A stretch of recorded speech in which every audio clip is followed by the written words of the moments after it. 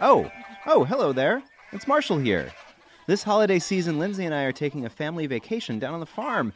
We'll be back with brand new episodes and some farm-fresh vegetables on January 11th. But in the meantime, we hope you enjoy this awesome fun pack of some of our favorite Tumble episodes about the incredible animal kingdom. From dogs and cats to sea stars and whale sharks, we've got all of our favorite episodes about animals ready for you right here. So go ahead and roll up your sleeves and get to work on this 2-hour fun pack, some of our best animal episodes. Now I gotta go tend some of these sheep before they get... Oh, hey, that's my hat! Hey!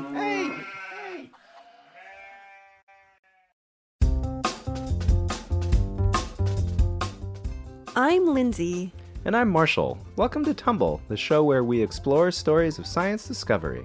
Today, we're talking about the biggest fish in the sea, the whale shark. So come with us to the Gulf of Mexico. That's where we'll meet a scientist who helped discover the largest whale shark party that anyone has ever seen. Hashtag squad goals.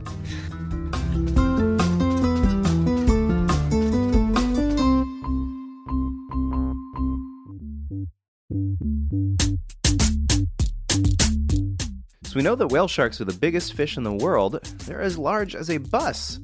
But they're confusing. Are they a whale? Or are they a shark? Are there whales called shark whales? Or is that just not a thing? We asked our listeners to help us understand whale sharks. A whale shark looks very large. A whale shark looks similar to a shark and a whale. They look like these huge whales, but they're actually sharks. And they have these white spots on them. I don't exactly know why, and they're kind of like a brown kind of color. The spots on the body are unique, like fingerprints are to humans. A whale shark eats krill. They eat krill plankton. That's all I know. Whale sharks eat plankton and fish eggs. They are very gentle. They're filter feeders. The teeth are very small and harmless to humans. That was Jalen High, Owen Sanders, and Julia Morgan. Thanks for answering our questions and sending in your recordings. Now, let's go to Mexico. Vámonos!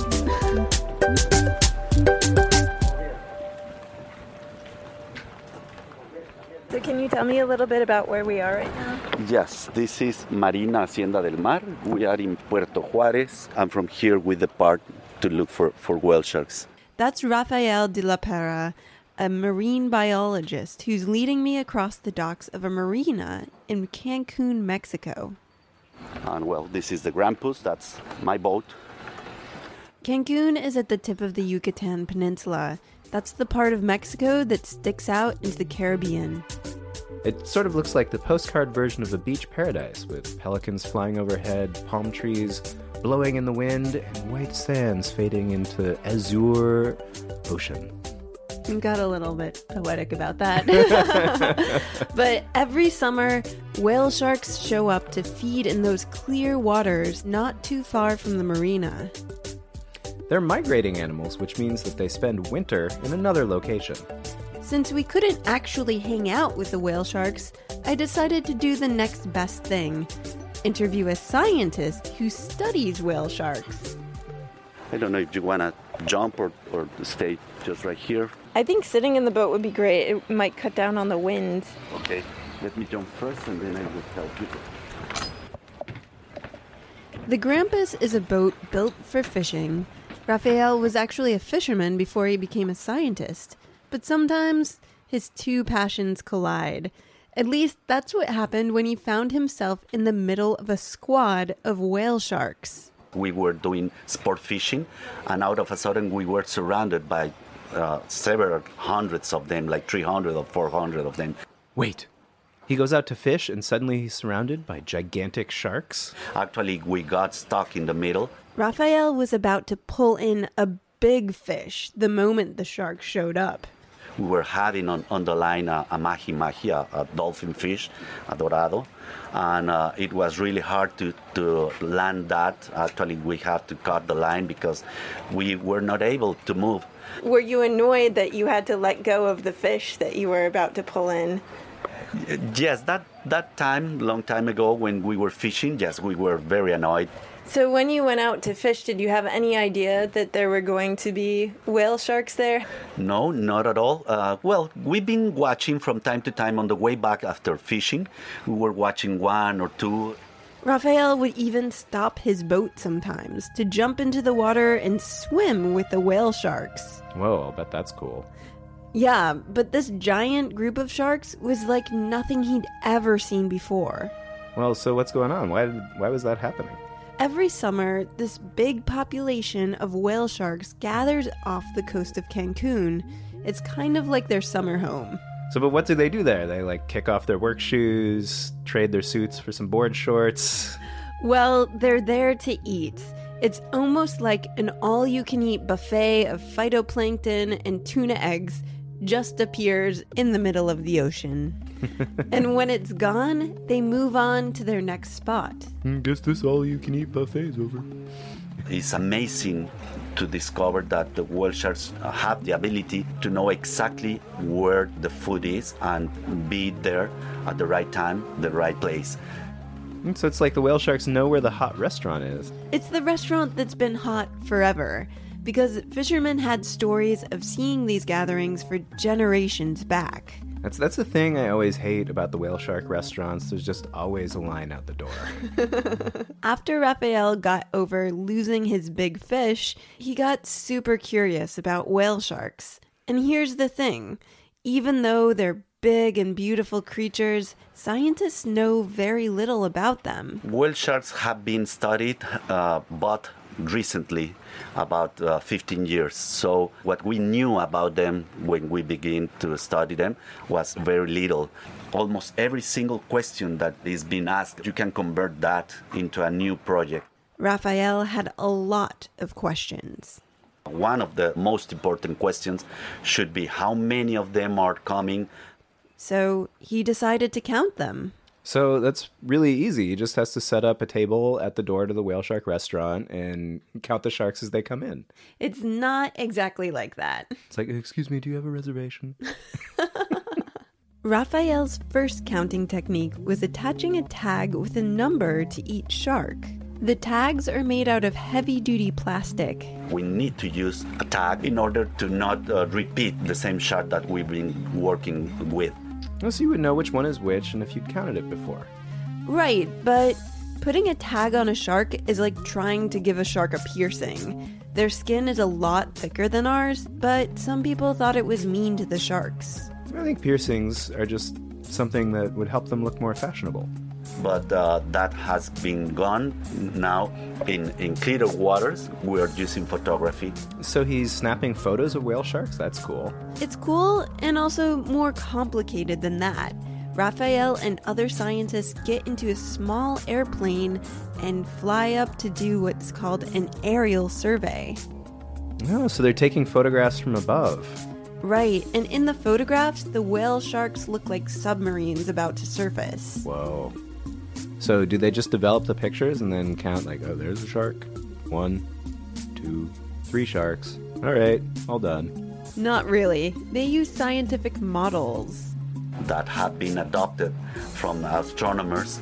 Astronomers use these models to count stars in photographs taken by telescopes, and marine biologists borrowed it to help count whale sharks in the ocean. Whoa. So you can count sharks just like you can count stars? Well, this method helps them keep the sharks straight as they count. Because their patterns are unique to every individual, and is what we call a fingerprint. Oh, that's what our listener Owen said. Their dots are like fingerprints. So how many whale sharks did they count? From the Earth, we've been able to count up to 400 of them. 400 sharks just in one place? Like, what does that even look like? It looks like the sea is just crawling with sharks. Rafael published a scientific paper with the title, An Unprecedented Aggregation of Whale Sharks. So that means no one had ever seen a gathering that big, but setting a whale shark record, why was that important to know? Well, the size of the gathering helps scientists understand whether whale sharks have a healthy population, whether they're gaining or losing numbers, or holding steady. So, like, if only 30 sharks turn up one year, they'll know something's wrong. Right. And then they can search for clues about what's happening and how they might be able to help the whale sharks. So, are whale sharks an endangered species? Actually, last year it was considered as a vulnerable or threatened species. Now it's endangered species. So we should do what we can to help keep these whale shark parties raging, like turn up the music, put out some salsa. Whale shark parties sound like a lot of fun. The food is free. And because whale sharks are so friendly to humans, lots of people decide to join in. Rafael actually takes people on his boat to swim with the whale sharks. I really want to do that. Me too. When they first jump in the water and watch this huge animal with the big mouth coming towards them, you cannot imagine how many different kinds of screams could come out from the snorkel. Rafael told me that his hope is that this amazing experience, swimming with the sharks, inspires people to care about the environment and even contribute to research.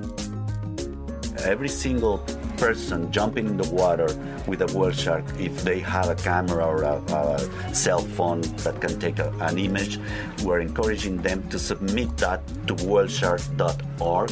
Since every whale shark has a different pattern, researchers like Rafael can tell when a shark in Cancun shows up in Belize through a website called whaleshark.org. So that gives them even more information about their migration. Yeah, and the whale sharks tell us something too. Because if you sign up at the website, you can actually get emails from a whale shark. Every single time that we spot the same animal again, we will let you know by an email. So it's something quite rewarding when you start receiving emails from the sharks that... Wait, you get emails from sharks? Well, yes, actually. You can say so. I really wouldn't mind getting emails from a whale shark. I kind of wonder what they'd have to say. Like, Dear Marshall, plankton, really good today. See you tomorrow. You can actually adopt and name a whale shark that will tweet to you on Twitter. Not only email you, but tweet to you on Twitter. Hashtag shark life. Hashtag living that shark life. Your donation will help researchers buy a satellite tag that can track your whale shark. Say your whale shark is named, I don't know, Lindsay. So you can say, okay, Lindsay now is in Belize, and next year is going to be in Honduras, and 6 months later is tweeting from Mexico. Okay, so you went to Cancun and named a whale shark after yourself. And now you're friends on Twitter. Yeah, it was weird, but I think Lindsay's a great name for a whale shark. Okay? I guess you could do worse, like Mortimer. Actually, Mortimer is kind of a good name for a whale shark. It's a wonderful name for a whale shark.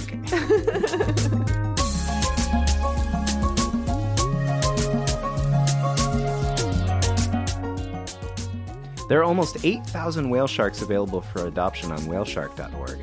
And I'm extremely excited to say that we have decided to adopt one. Right now it's going by the name MXA130, and we need your help to give it a real name. Send in your suggestions for what we should name our whale shark at tumblepodcast@gmail.com. Then, if you're a member of our Patreon, you can vote on your favorite. You can also adopt and name your own whale shark. Visit our blog at tumblepodcast.org for all the details and links, and also to find out how you can take a trip with Rafael to swim with whale sharks.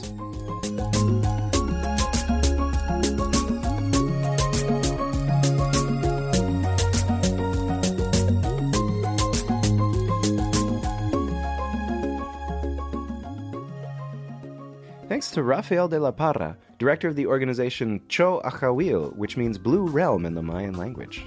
Don't forget, we have educational materials to go along with this episode on Patreon. Have you reviewed Tumble on iTunes yet? Not yet?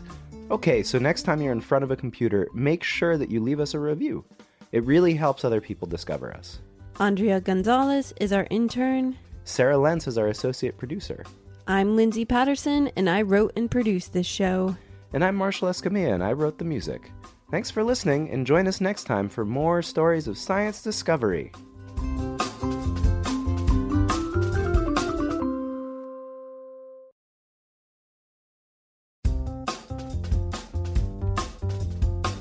Hi, I'm Lindsay.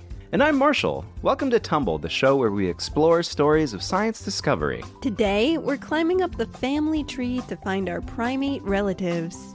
Scientists are using the fossil record to uncover family mysteries because we can't find them on Ancestry.com.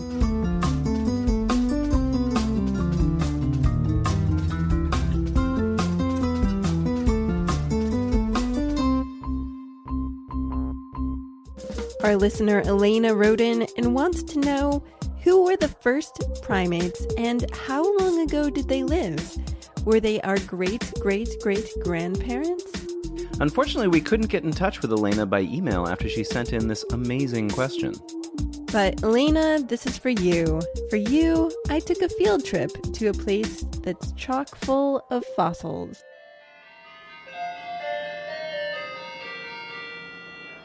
Hello. Hi. I'm Chris. Chris, I'm Lindsay. Nice to meet you, Lindsay. Come on in. Chris Kirk is a professor of anthropology at the University of Texas, Austin, who studies ancient primates. He's promised to answer Elena's question, but first, he's showing me around the Vertebrate Paleontology Lab. Oh, so that means that they study fossils of animals with spines. Crabs and insects and squishy things apply elsewhere. Exactly. This lab is a massive storehouse of fossils that have been discovered over the past 100 years or so. And so you can see we have rows and rows of steel cases in the collections area. And if I open one of them up, what you can see are many, many drawers. And within these drawers are many, many fossils. Let me just pull one out for you. The cases are like filing cabinets that you'd have to use a stepladder to reach the top of. But the things they hold are small, delicate, and mind-blowingly old. Here is a single tooth and a little bit of jaw from a deer-like animal that lived about 42 million years ago. Wow. And These just look like pebbles, like they're just tiny little fragments. you might be able to recognize this one a little bit better. This is a little teeny lower jaw with a single tooth in it. Unfortunately, that tooth is so busted up, I can't quite tell what it is. Somehow I'm not too surprised that a tooth that's 42 million years old is pretty busted up. I know mine are 36 and they're not in the best condition. Well, it's very rare to find fossils that old in perfect condition. Paleontologists and anthropologists like Chris are more likely to find fragments of bone than a perfect skeleton. So it's like they have to find these tiny puzzle pieces from all around the world and they don't know what the picture is on the box. Yes, but the puzzle is the evolution of primates, the group all of us humans are a part of. Primates is our group that includes monkeys, apes, humans, lemurs, bush babies, tarsiers, and things like that. Finding fossils is just the beginning of a long process of discovery. We spend, hours and hours and hours and hours in the field collecting fossils.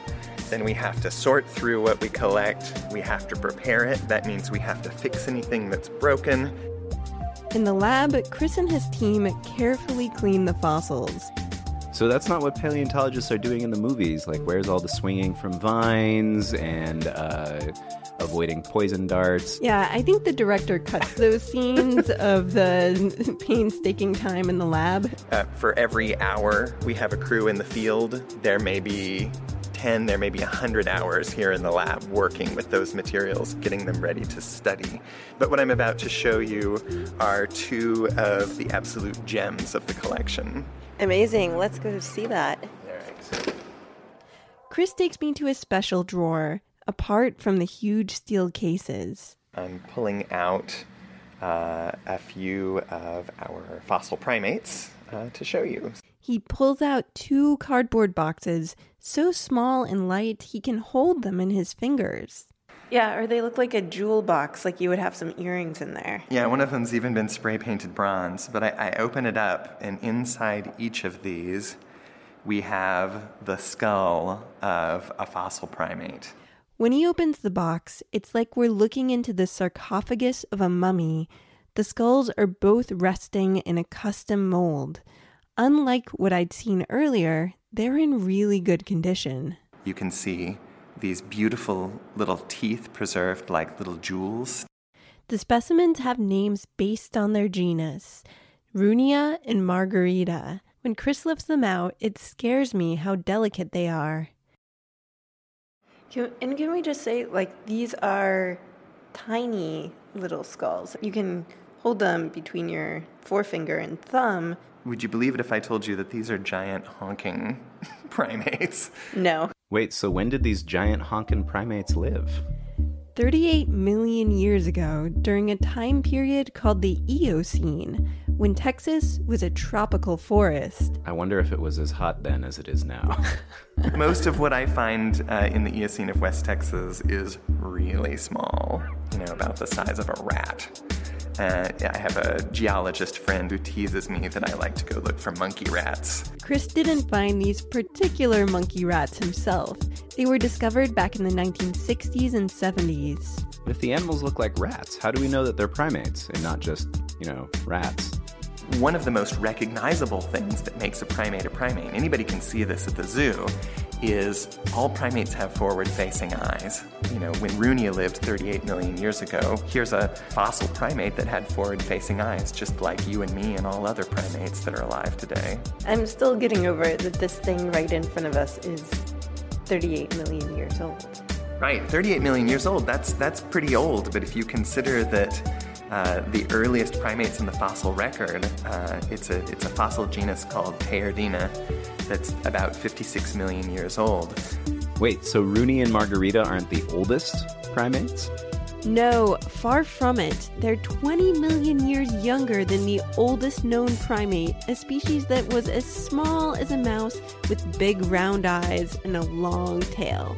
Sounds really cute. And that is going to be the earliest definite primate in the fossil record. So that is the answer to Elena's question. I'm going to go get that critter into Ancestry.com, and it will be everyone's oldest relative. Great-grandpa monkey rat. Great. Like a lot of greats, like a couple million of them. Yeah. I know, but not exactly. What Chris said is that it's the earliest definite primate in the fossil record. That means it's the oldest primate that scientists know about. Oh, I see. So there could be older primates. It's just we haven't found them yet. Right. And the question of who were the first primates and when and how they evolved is a mystery that involves the extinction of dinosaurs. The answer, based on genetic estimates, is probably about the same time most of the all non-avian dinosaurs were killed in a mass extinction called the Chicxulub impact. This was about 66 million years ago. The first primates appeared on the scene right after the dinosaurs were killed? Sometime right around then. So an asteroid hit the Earth, wiped nearly everything off the planet, and then our family pops up. That is kind of suspicious. How do we know the monkeys aren't responsible for the asteroid? Well, scientists don't deal in conspiracy theories about monkeys and space objects. They're actually dealing with genetic evidence. They get that evidence by diving into the genes of primates that are alive today and comparing them to mammals that are closely related to us. And they're looking for that moment when primates branched off the family tree from other mammals. So they're looking for our common ancestor, our mutual great, etc. grandparent. Pick any two organisms on this planet, they share a common ancestor at some point in the past. It doesn't matter if it's humans and chimpanzees or humans and bananas, right? There's always a common ancestor at some point in the past. With the help of fossils, scientists can make a rough estimate of when that common ancestor might have lived and when primates became primates. And the best bet is that common ancestor of the two groups lived right around 66 million years ago, maybe a little bit older than the impact that killed most of the dinosaurs, or maybe a little bit younger than the impact that killed most of the dinosaurs. Whoa, so what does he mean that the best bet is that they lived 66 million years ago? Well, scientists do know that around the time of the impact that killed most of the dinosaurs, mammals started to go crazy diversifying. Oh, now we have rodents, we got bears, we got a mastodon, some mammoths, those giant sloth things, 90-foot tall kangaroos. But scientists just don't know when primates branched off from mammals into our own separate group. And it's 56 million years ago, 10 million years after that mass extinction event, that we actually pick them up in the fossil record. The fossil record means the fossils that we've already found. It's not just a book where we write them down. Exactly. So Chris is saying that there's 10 million years of primate evolution that we know nothing about, that some future paleontologists might uncover. And if any of you future paleontologists are listening right now, and you, in the deserts of West Texas, discover an adorable little monkey rat, just think about maybe naming it after me. Maybe Marshalicus monkeyrhaticus. All right, so to answer Elena's question, the oldest primate that we know of is 56 million years old, but we could have a much, much, much older ancestor that we don't know yet. But could we say whatever it is, that it is our great, like a lot of greats, grandfather? We can't exactly say that scientifically, but we are very, very distantly related. The bigger picture is how that animal led to all of primates. It's one piece of the overall puzzle of understanding the evolution of primates as a group. Oh, wow. Well, I never thought about the extinction of dinosaurs and their relationship to us as humans. I mean, I still wish that there were dinosaurs that roamed the earth, but I guess that we can't have both. Oh, there are plenty of dinosaurs. I mean, yes, they're birds, but the really big ones that we could maybe ride. Yeah, could they have been domesticated? That's tough to say. You might try putting a saddle on an ostrich. I have tried that. I can't say that I recommend it as an efficient way to get around. Ostriches don't really have backs, so it's hard to sit on them. And they run really fast away from you. That they do. And also they have these velociraptor claws on their feet that they will kick you with. Living dinosaurs! They are! They're terrifying. Well, maybe it's more realistic to imagine our tiny primate ancestors hanging out with dinosaurs. You think tiny monkey rats rode ostriches? Oh my gosh, this ostrich is running really fast, guys! I think it was more like an unlikely friendship with a T-Rex. Don't worry, this one's friendly.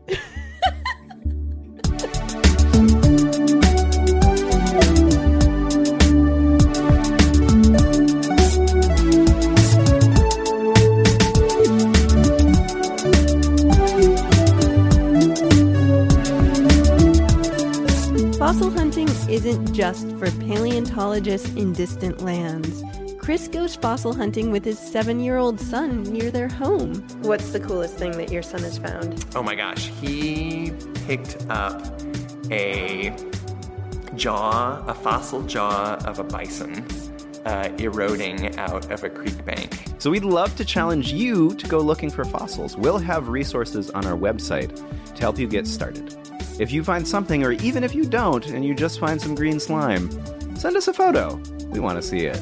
Check out our blog at tumblepodcast.com and get your boots on. Thanks to Elena Deutsch for asking the question. Elena, if you're listening, have your parents write in and let us know that you heard it. Thanks to Chris Kirk, professor of anthropology at the University of Texas at Austin. We have photos of my visit to the Vertebrate Paleontology Lab, so you can get a good idea of how massive it is. And you'll see how tiny Runia and Margarita are in comparison to a gigantic elephant skull. Check it out on our blog. We also want your questions. Please email us at tumblepodcast@gmail.com or use our contact form on our website, tumblepodcast.com. Don't forget to rate and review us in the newly renamed Apple Podcasts if you haven't already. It really helps other people discover the show. Our intern is Andrea Gonzalez. Sarah Lentz is our associate producer. I'm Lindsay, and I wrote and produced this show. And I'm Marshall, and I made the music. Thanks so much for listening, and join us next time for more stories of science discovery.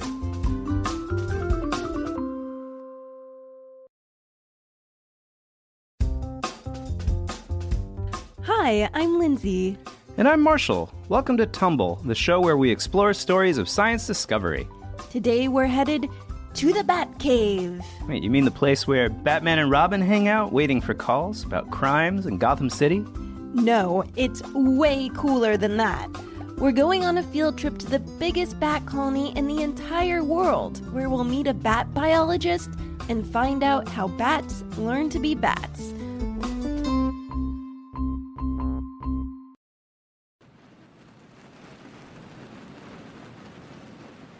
One morning this summer, I got up to watch the sunrise on an old ranch outside of San Antonio, Texas.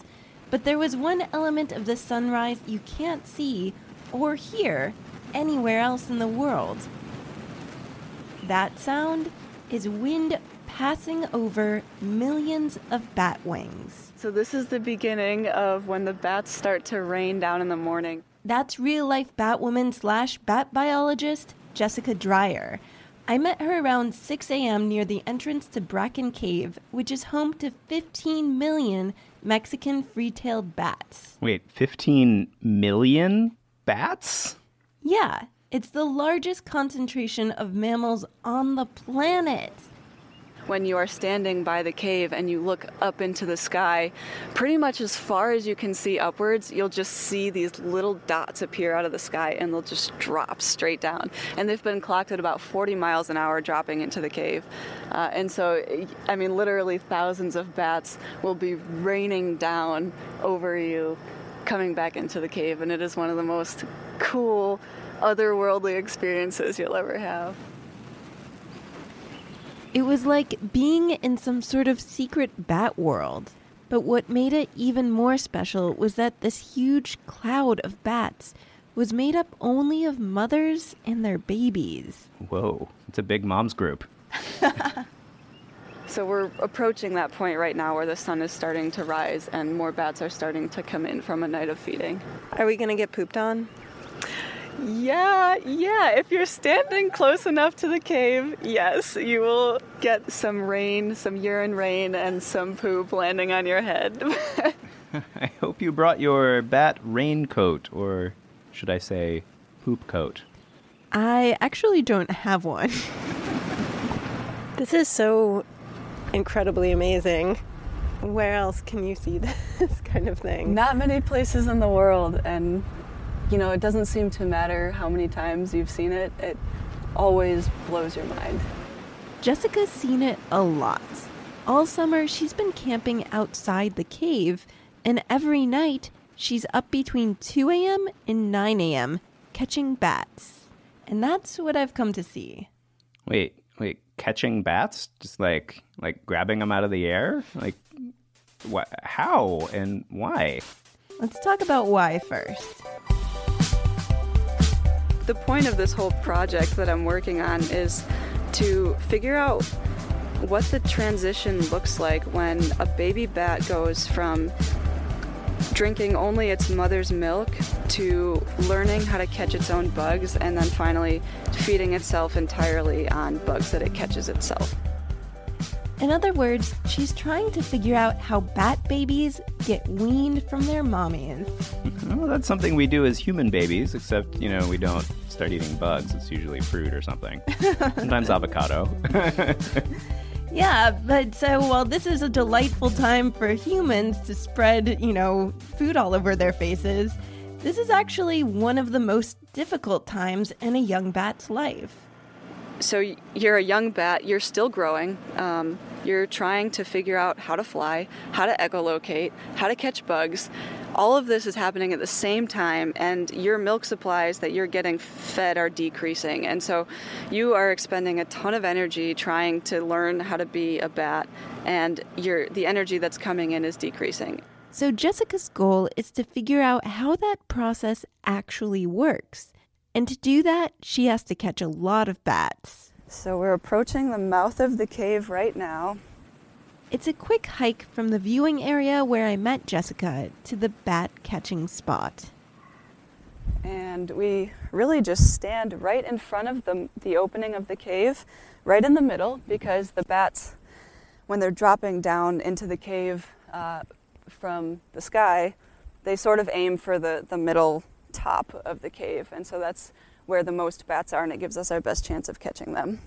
So I'm with my technician. His name is Harry, and he has the butterfly net, and so he's just going to go ahead and stick the butterfly net straight up into the air, and he doesn't even have to move it. Wait, they catch bats with a butterfly net? Like there's not a special bat net? For the bats, it's just this circle floating in the air, and they fly right into it.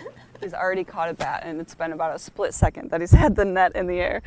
So he just reaches in with his hand, and he's wearing a baseball glove or a golf glove. It's just a thin leather glove to protect himself from bat bites. And you might have heard that on the mic. He just dropped the bat into one of the little paper bags that I'm holding open for him. And so I fold the paper bag over, I close it up with a clothespin, and I write the time of capture on the bag. And so it is 6:52. So there are bat bags. Can you get those at Target? You actually can. They're like regular brown paper lunch bags, the kind you would bring to school. And then here's the thing. After they catch the bats, they put them in a little cooler. It's like, this one's for lunch, this one's for the bats. Yeah. There's no ice. It's just to carry the bats. He just dropped the second bat into the bag. 6:53. So he's got the net back up in the air, and he's already caught a third bat. So as I watched from about 50 yards away, I could see Jessica and Harry standing in the swarm of bats, raising and lowering the net like they're picking apples or something. All right, so we have 10 bats, so we are just going to go ahead and carry our cooler with our bags full of bats back up to the top of the sinkhole so that we can work on our data collection. The data collection is the time-consuming part. To do that, we walked back with the cooler to a small clearing where there's a little outdoor lab. Now we have this table set up with all of our equipment on it, and this is where we process the bats. So what exactly does it mean to process a bat? Like they have to fill out a form and make sure they get their social security number right? No, it means that they're going to go through a series of steps to collect information about each bat.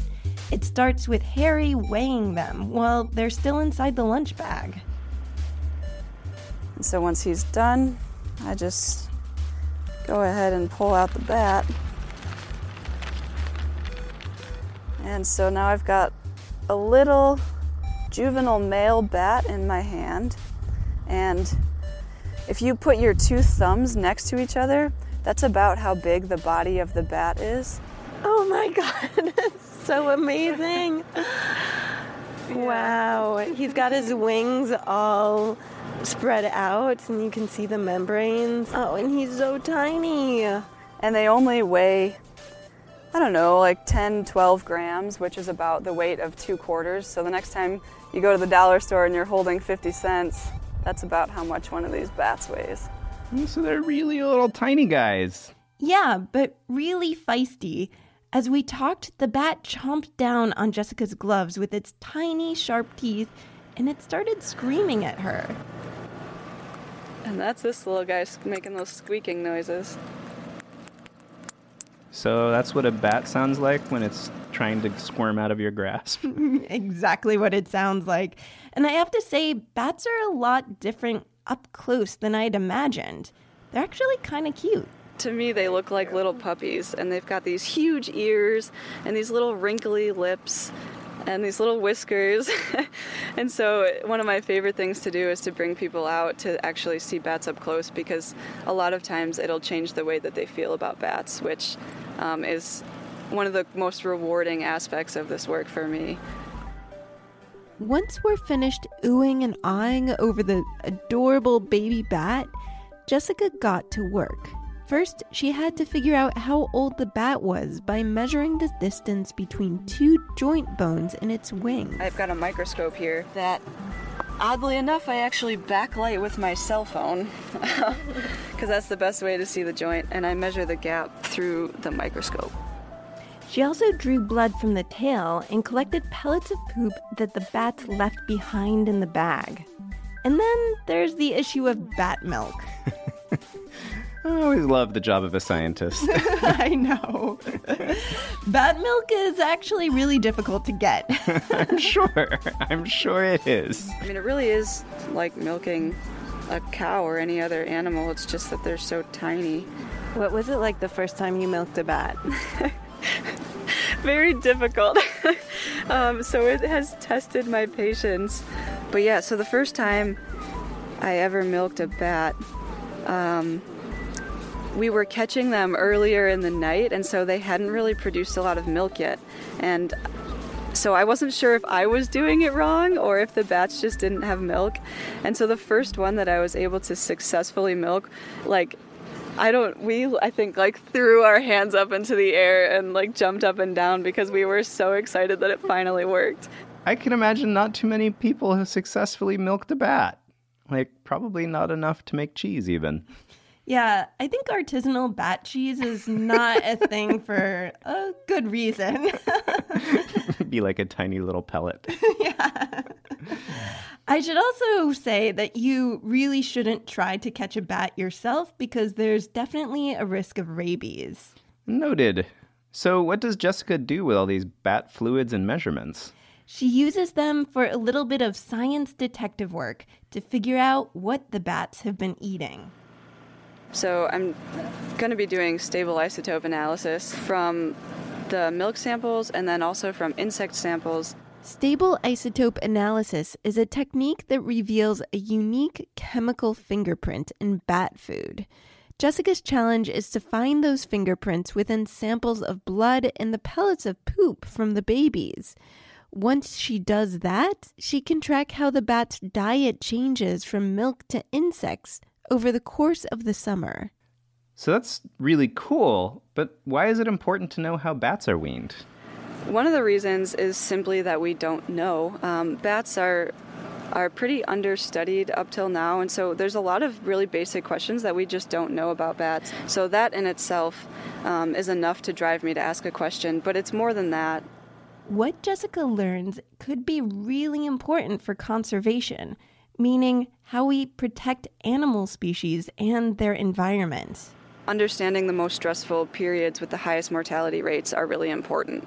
I guess a classic example of that is our protection strategies with sea turtles. We often will put cages over nests of sea turtle eggs because it's an easy thing that we can do to help increase sea turtle survivorship. And so it's kind of the same idea there. We want to make sure we know as much as possible about their life history so that we can make the best decisions we can. So I guess we want to do what we can to make sure that more adorable animal babies survive to become even cuter adults, so that they can have another generation of even cuter animal babies. It's a circle of life. It's a circle of cuteness. So a huge part of making that happen is protecting animal habitat.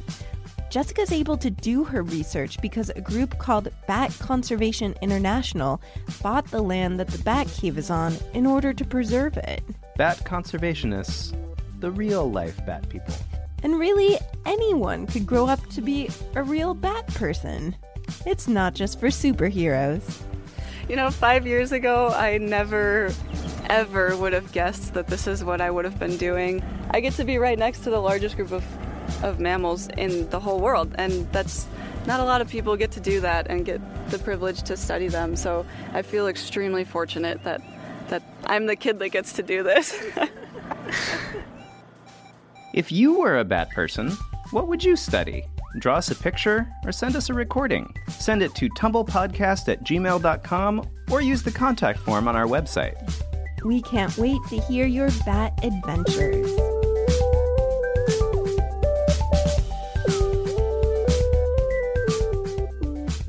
Jessica Dreyer, PhD student, and Harry Pepper, an undergrad, both at the University of Tennessee. Thanks also to Fran Hutchins, director of Bracken Cave, and Katie Jepson, the content producer at Bat Conservation International.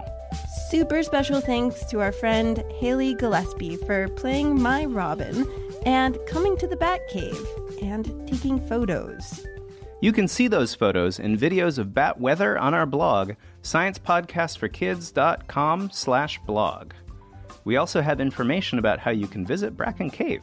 And we have another great episode about bats called The Cave of the Upside Down Bat. It's one of our early favorites. This week, for our Patreon members, we're going to be sharing more of our visit with Jessica, including some fascinating facts about what it's like to go inside the cave. If you're not a member yet, pledge at patreon.com/tumblepodcast. You'll be helping us continue to make this show. I'm Lindsay Patterson, and I wrote and produced this episode. And I'm Marshall Escamilla, and I make all of the music. Thanks for listening, and tune in next time for more stories of science discovery. Same bat time, same bat channel.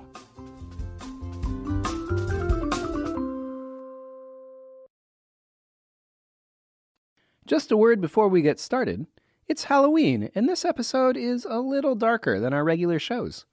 It's about really fun and interesting science, but the topic might be sensitive for some. If you're uncomfortable with discussions of funerals and death in animals, you might want to skip this one.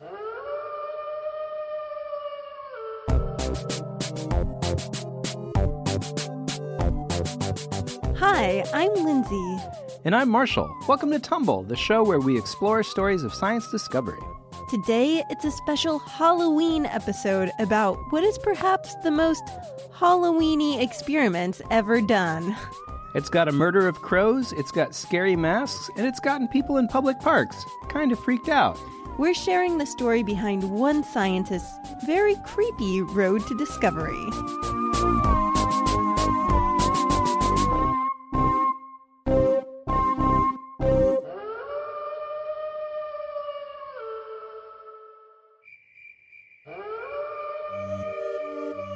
The inspiration for this episode comes from one of our listeners.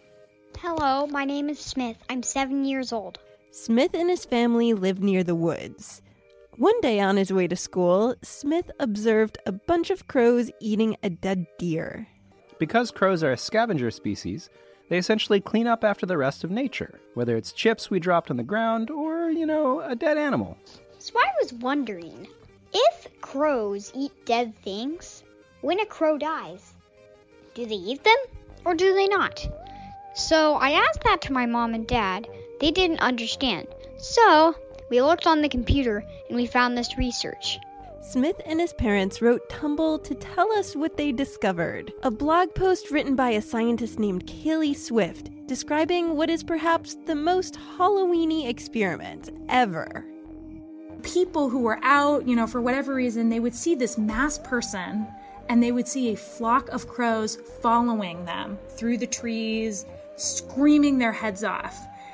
And there would just be this aha moment where even if they had no other context, they would say, the crows know that person. They know that person and they don't like them.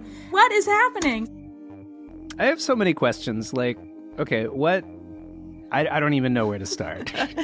Yeah, well, I want to ask our listeners, what do you think is going on in this experiment? Why is there a person in a mask? Why are the crows following and screaming at them? Think about it for a little bit, and then we'll help you unravel the mystery.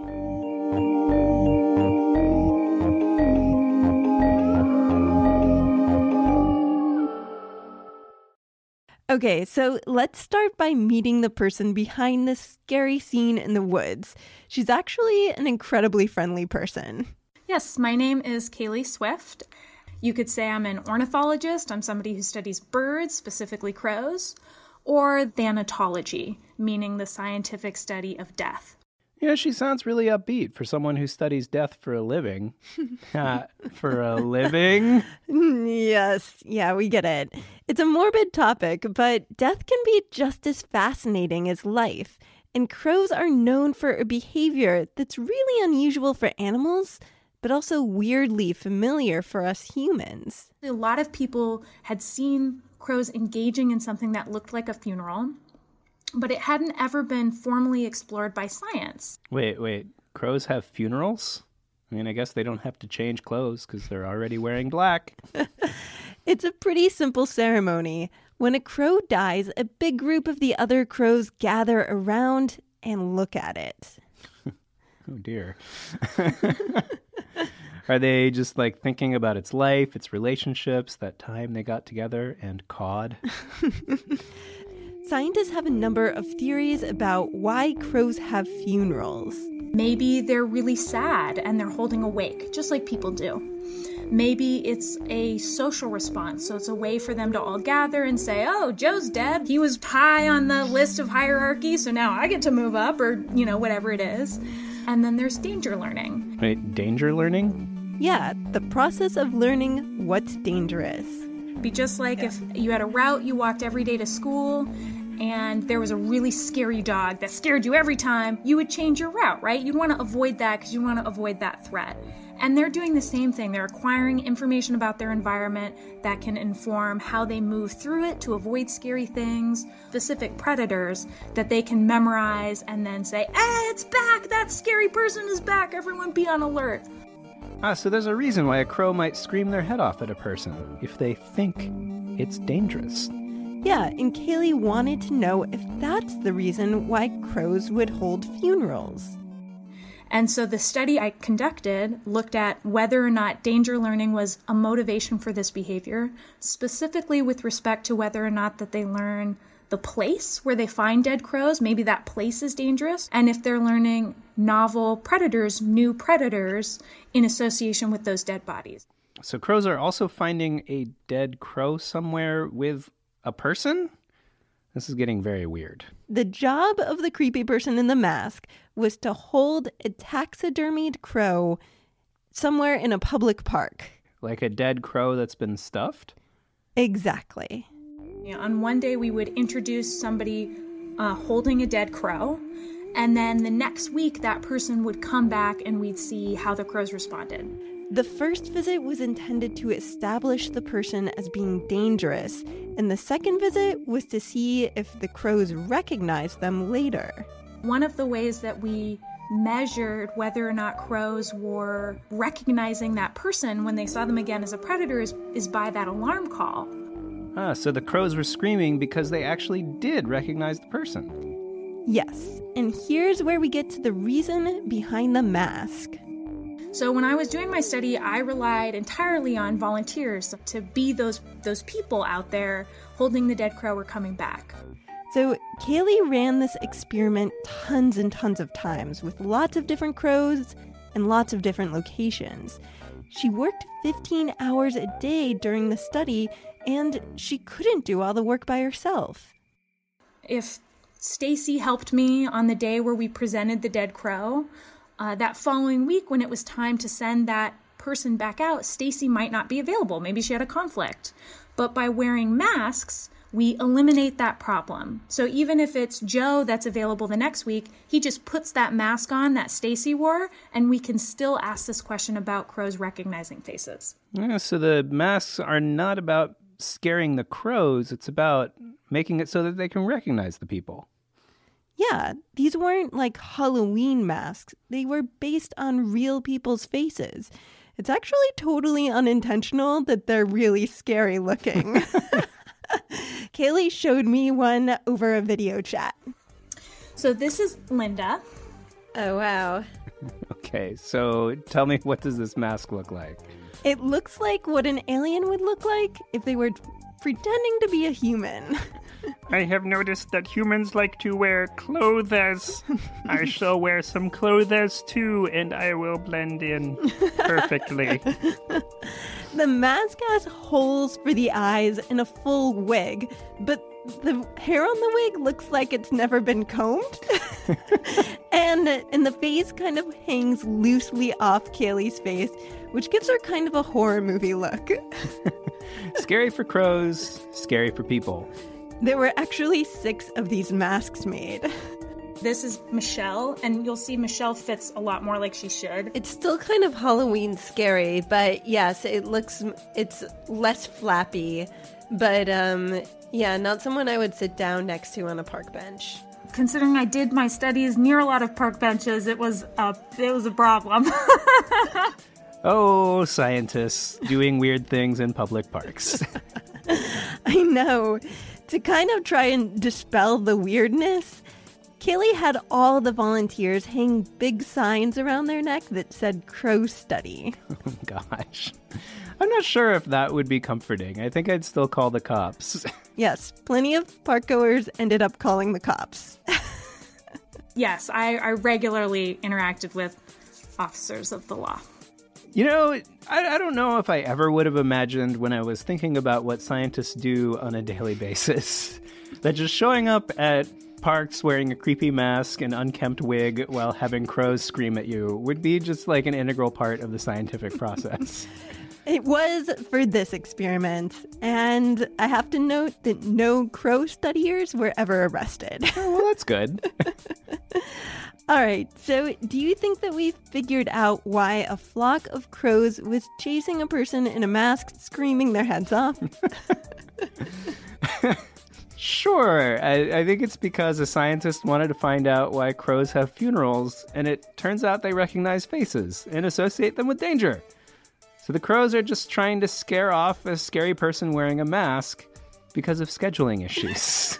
The person is wearing the mask because of the scheduling problems. It's really not so scary when you know what's going on. I suppose curious is maybe the right word for the situation. That's appropriate because, as Kaylee says, this whole thing came out of curiosity. I am a huge proponent of science for the sake of curiosity. I think anytime we do a study and we learn something about the natural world, we learn something about an animal, that there's just inherent value in pursuing questions of curiosity.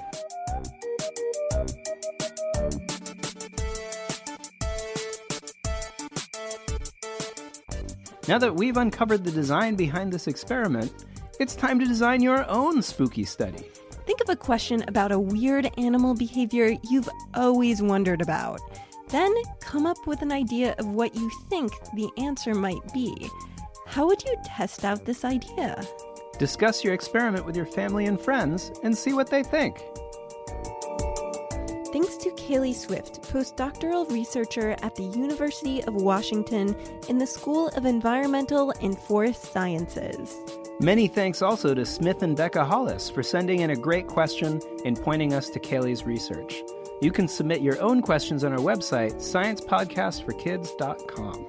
There's plenty more Halloween listening where this came from. Check out Halloween episodes of the great podcast, The Alien Adventures of Finn Caspian, and Cool Facts About Animals. You can find these shows and many more podcasts for kids on the Kids Listen app. Find it on the Apple App Store or kidslisten.org. It's free. We have more from our interview with Kaylee Swift for our Patreon supporters on our exclusive ad-free podcast feed. To get these audio bonuses, all you need to do is pledge just $1 a month at patreon.com/tumblepodcast. Sign up now. I'm Lindsay Patterson, and I wrote and produced this show. And I'm Marshall Escamilla, and I make all the music. Thanks for listening, and tune in next time for more stories of science discovery.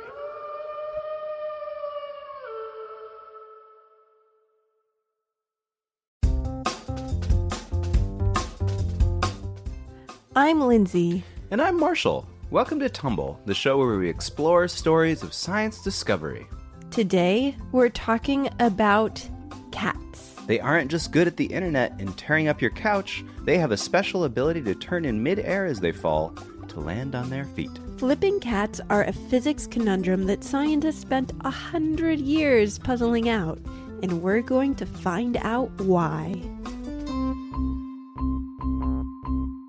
We know a lot of our listeners know and love cats, and some of you even allow them to sleep in your houses. Cat lovers among us will be very aware of this common kitty move that created a scientific mystery.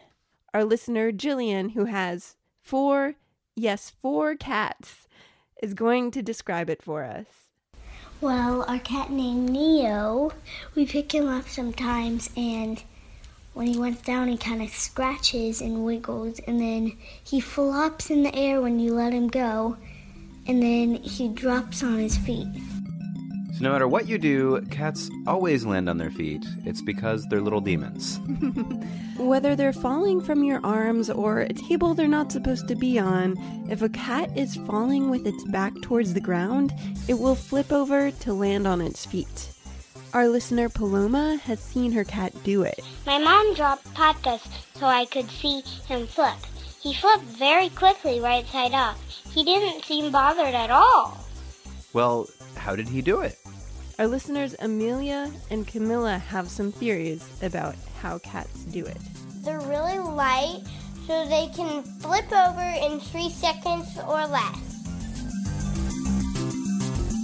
I think cats don't fall on their backs because they can control their senses and abilities, so they can flip their head, then tail, then body. So Amelia and Camilla think it might have something to do with how cats can control their bodies, just like they can control their owner's minds.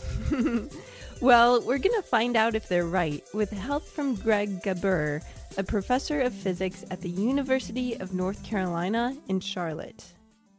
Cat turning was the original term that was used in the mid-1800s to describe it.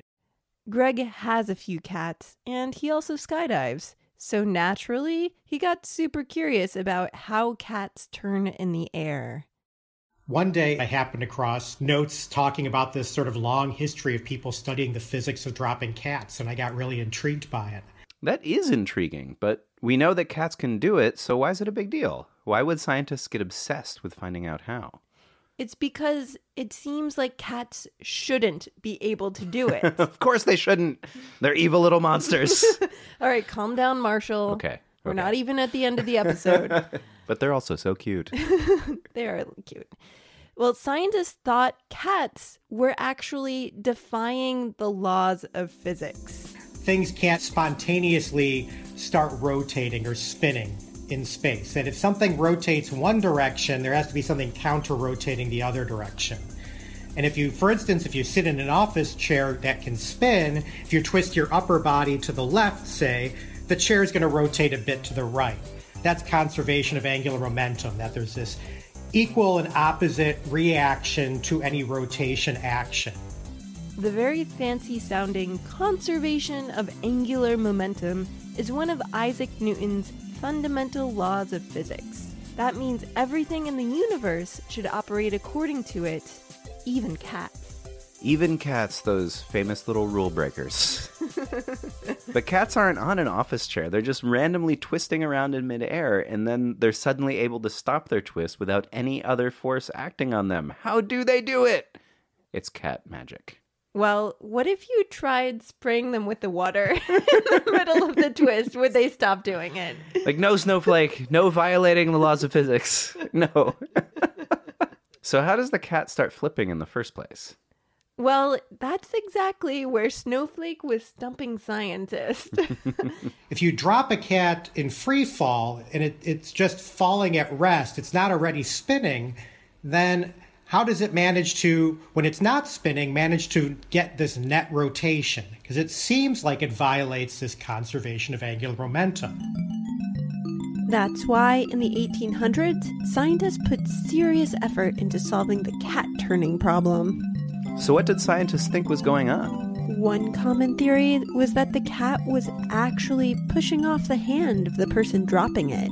Well, that would make sense. Pushing off the hand would give the cat the momentum to start turning.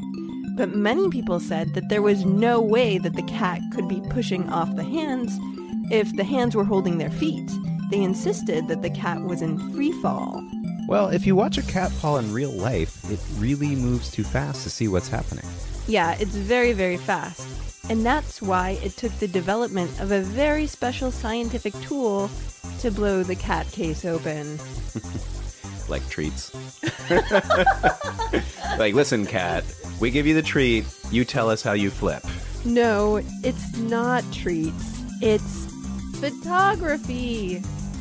Before the 1890s, scientists were interested in studying how animals move, how they get around. They had to rely on what they could see. But, a running animal, flying animal, can move much faster than the human eye can detect things. So a lot of the time, scientists were really just sort of guessing. And the famous example is how a horse gallops. So how a horse gallops was a scientific mystery too?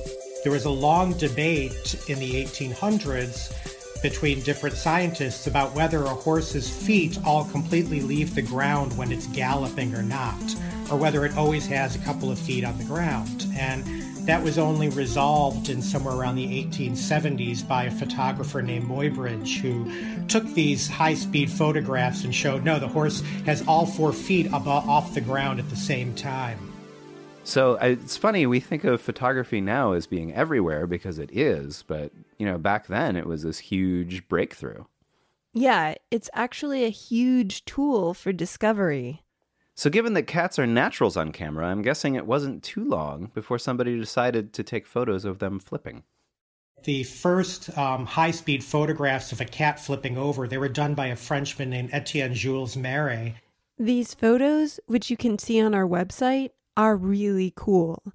They're a black and white timeline of a cat flipping. And in 1894, Marais made a film of the experiment. It's what you could call the first ever cat video. The second one was when he put his hands under the cat's arms and made it look like it was playing the piano. Yes, the earliest ancestor of the viral cat video was an image of cat flipping. So those photos ended the debate, right? Not exactly. He presented his results to the scientific community in about 1893, and the immediate reaction was almost outrage. Fortunately, scientists weren't outraged by cat pictures for too long because scientists love a puzzle. And with these photos, they finally had some clues. And I guess the cats still weren't talking. More treats, please. So how long did it take to prove that cats can't defy nature? Well, after Marais published his photos, it was still 75 years before physicists were able to crack the case in 1969. Wow, really? So the same year they landed a man on the moon, they also discovered how cats land on their feet. It was 2 major landings in 1969. One didn't have quite the publicity of the other, but was still significant. The moon landing you're talking about, right? Yeah. Okay, so we're about to pull back the curtain on the cat magic. First, you can see from Marais' photos that the cat makes a V shape with its body. Now the cat can rotate its upper and lower bodies in opposite directions. And it can do that 180 degrees and open up again, and it'll be right side up. The cat's spine is so flexible, when it's in the V shape, it can move its body in 2 different directions, rotating against itself. So instead of flipping over all of its body in one roll, the cat turns its front legs one way and its back legs the other. At the same time, the cat pulls its front legs in and stretches its back legs out.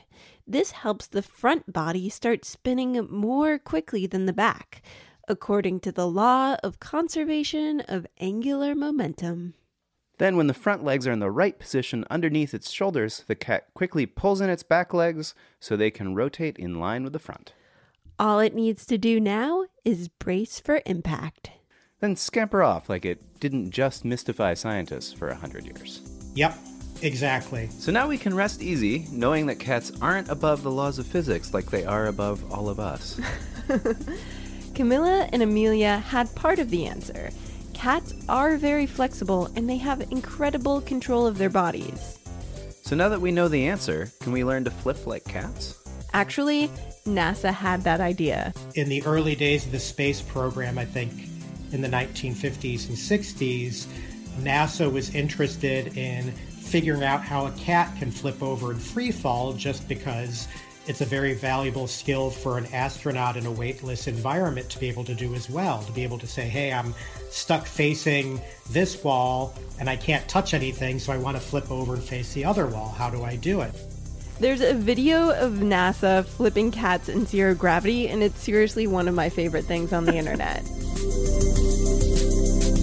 So, Greg says that stories like the cat flipping debate are why he likes to write about the history of science, in addition to his regular job as a scientist.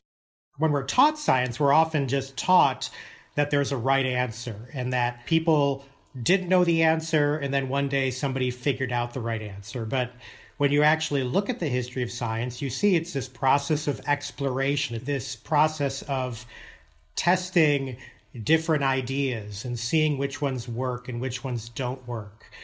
That's the way science is done. We keep trying different ideas until we find one that fits the available data.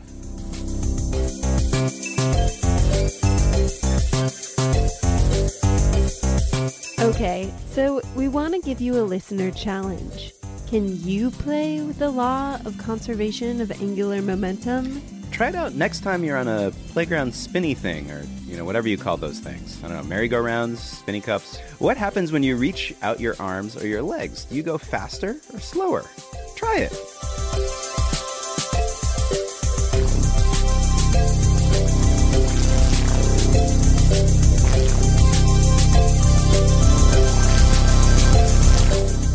Thanks today to Jillian, Paloma, Camilla, and Amelia for sending in their cat stories and theories.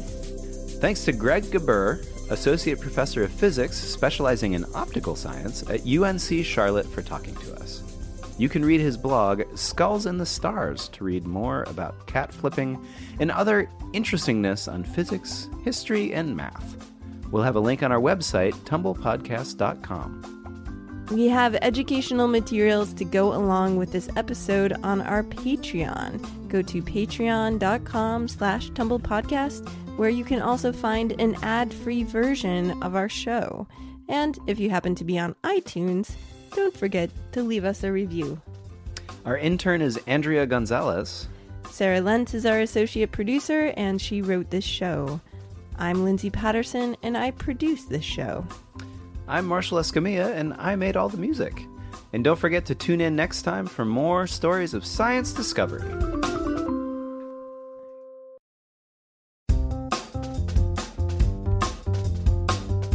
I'm Lindsay.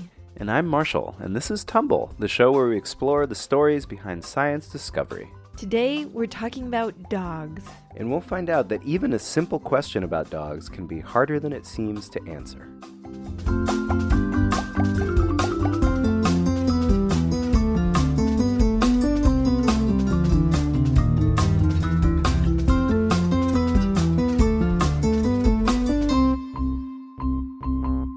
Okay, so Marshall, you got this question for us. Yeah, so as many of you may or may not know, when I'm not recording this podcast or sleeping, I am a middle and high school music teacher. One day during lunch, I asked one of my 6th grade students for a science question. The first thing you should do is just say your name and what grade you're in. Okay. My name is Amalia Allen, and I'm in 6th grade. I have a list of topics I'm supposed to ask you about. So theoretical astrophysics, which is like stars, dogs, which I think you know what those are, and insects, I think you know what those are. Home. You have 2 insects at home? No, I have 2 dogs at home. Okay. 2 dogs.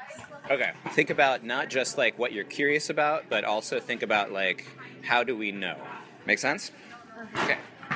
So, what makes dogs so loyal? Ooh, I really like that question. What makes dogs loyal? What do you think we mean when we say that dogs are loyal? I think that means that they're, faithful to their owners. They're unlikely to betray them or run away, or unlike cats, not constantly plotting their owner's demise. That's true. I don't think our dog would do that. No, I don't think he's scheming right now. I think he's mostly just thinking, it would be nice to have treats right now. I will think about treats. Does being loyal mean that a dog would protect an owner from danger or save them in an emergency? I mean, I suppose some dogs would do that, but our dog has these short little stubby legs. I don't think he'd be able to protect us with them. Well, I mean, so there's lots of open questions about Amalia's question. So I called up Mia Cobb, who's a canine scientist and half of the team that runs the blog, Do You Believe in Dog?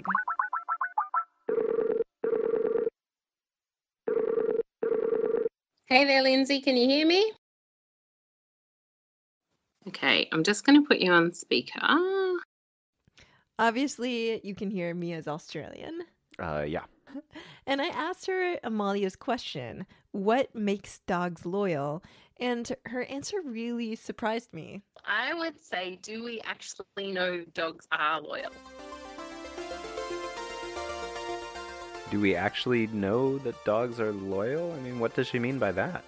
There's a couple of ways to look at loyalty. I think my dog is loyal to me. I would like to think if I was standing in a paddock with 5 different people and we all called him, that he would come to me, and you could say that's because he's loyal.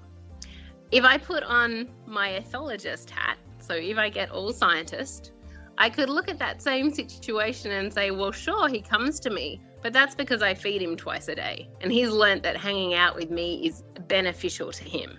Sure, I mean, okay, that makes sense. So, our dog had another owner before us, and now he only wants to hang out with us and not that old owner because we're the ones who are feeding him.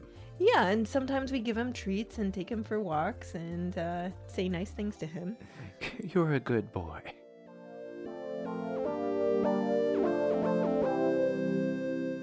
Mia brought up another point. We talk all the time about how dogs feel, but can we actually know what dogs feel? We know that animals can feel pain. We know that they can suffer. We know that they can be frustrated. We know that they can be happy. So it's okay to talk about some of these emotions, but something like loyalty, we haven't worked out how to measure that yet. And without being able to actually be inside an animal's head and without subtitles that tell us what they're thinking, we can't assume that they feel all of these feelings, particularly the ones like loyalty, in the same way that people do. Okay, so from her perspective, loyalty is sort of this thing that we can't measure. Right, but we have this idea that's been around forever that we hold on to, that dogs are loyal, and that they're not only friendly and faithful, but they actually support us, that they'll save us if we were in danger. You know Lassie, right? Well, yeah. I feel like everybody knows Lassie, but I don't know if I've ever seen any episodes. Well, I mean, you get the point that every week the dog, Lassie, saves her human from danger, a little boy named Timmy. I guess you've seen more Nick at Night than I have. I was just watching episodes on YouTube. But Mia told me about a super interesting experiment that challenges what she calls the Lassie effect. So an owner walked into a strange building with their pet dog. The experiment was set up like this. The owner and the dog went into a small room to say hello to a stranger, so the dog knew that another person was there. And then they would walk into a larger room with a small bookcase in the middle of the floor. And so the owner kind of got distracted looking at the bookcase and let go of the lead, and the dog would sort of wander off sniffing around in the room, and then the owner would pretend that the bookcase had fallen on them and push them down to the ground, and they called to the dog for help. That sounds ridiculous. Yeah, it looks as ridiculous as it sounds, and the video's actually on YouTube. Okay. Okay. So she just tipped this harmless bookcase on top of herself, and now she's pretending she's pinned. The dog is now sniffing the wall. Oh, that's a very interesting... Okay. Brandy, go. Go get help. Nope. Not happening. Now, if we think that dogs are really loyal, we might think that the dog would go to the stranger in the adjoining room and signal to them that their owner is in distress, that they've got this problem being stuck under the bookcase. Oh, Brady!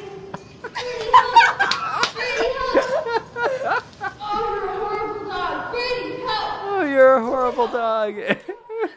The dogs just kept sniffing the room. Most of the time, they didn't even walk over to the owner who was calling for help. So this wasn't just Brandy being a horrible dog. It was like 28 dogs that didn't go for help. Oh, no. 28 horrible dogs. They're just the worst dogs. No, they actually look like normal dogs to me. So does this experiment prove that dogs aren't loyal?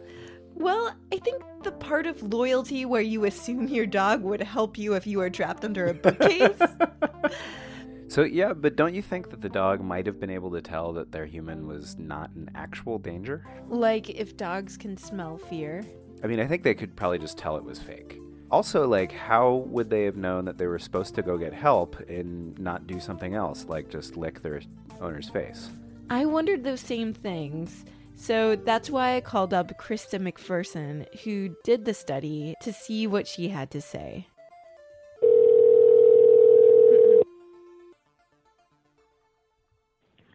Hello? Hi, Krista. This is Lindsay. Hi.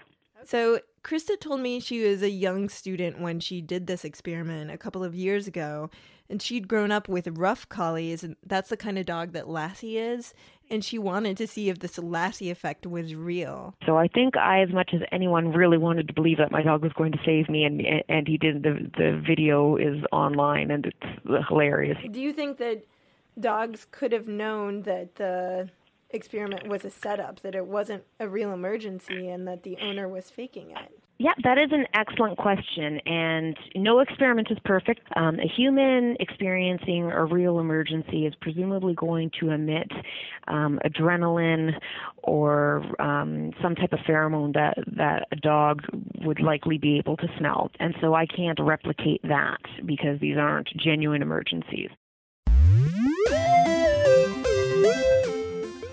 Marshall, I think that means that you had a really good point. Which I don't think you should be nearly as surprised about as you are. But what did we actually learn from this study?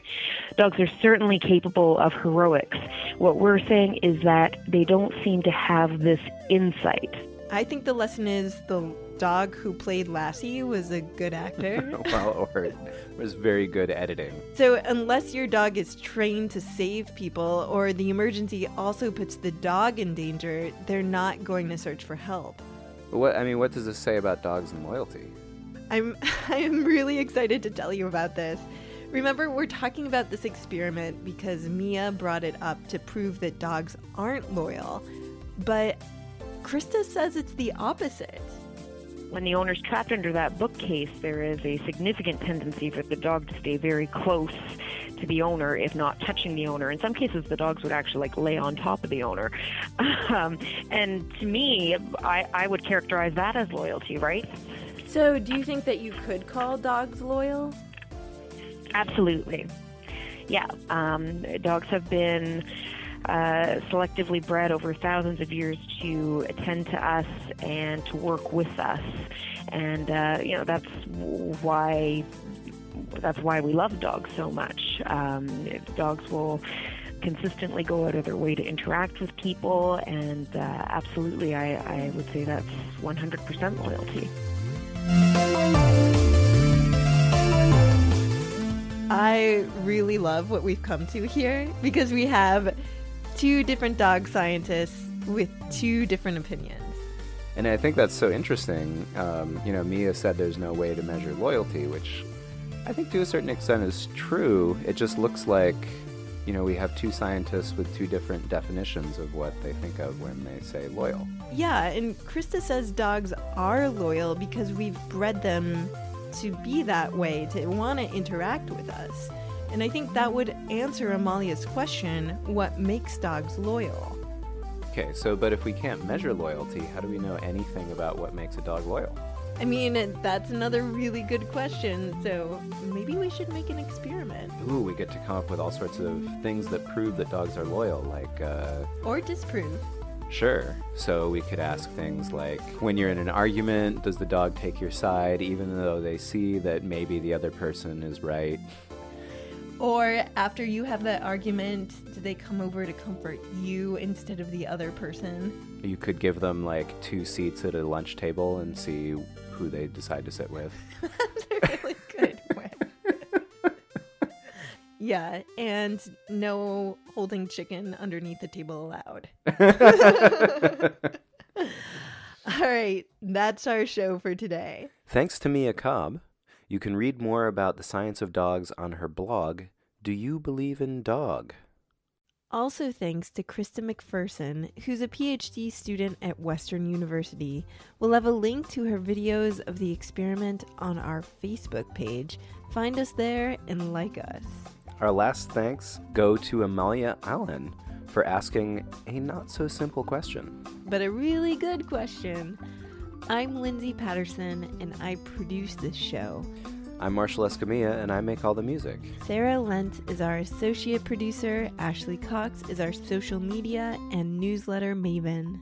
You can subscribe to our podcast recommendation letter for families at tumblepodcast.com.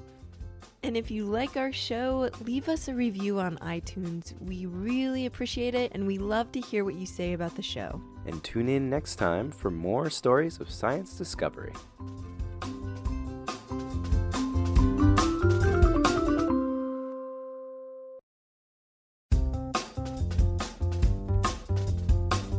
Hi, I'm Lindsay. And I'm Marshall. Welcome to Tumble, the show where we explore stories of science discovery. We're taking you to Pica Town. Won't you take me to Pica Town? Picas will be your new favorite animal if they're not already. They're like chipmunks, but somehow cuter. They're helping scientists study climate change. We'll meet one pica scientist who turned a natural disaster into an important discovery. So you know Pikachu from Pokemon? Yeah, but isn't this podcast about science for kids, not cartoons for kids? Hold on. It's relevant because pikas, the animal we're talking about today, are the inspiration for Pikachu. Oh, do they go pika pika and shoot lightning bolts? No, but they do sound like this.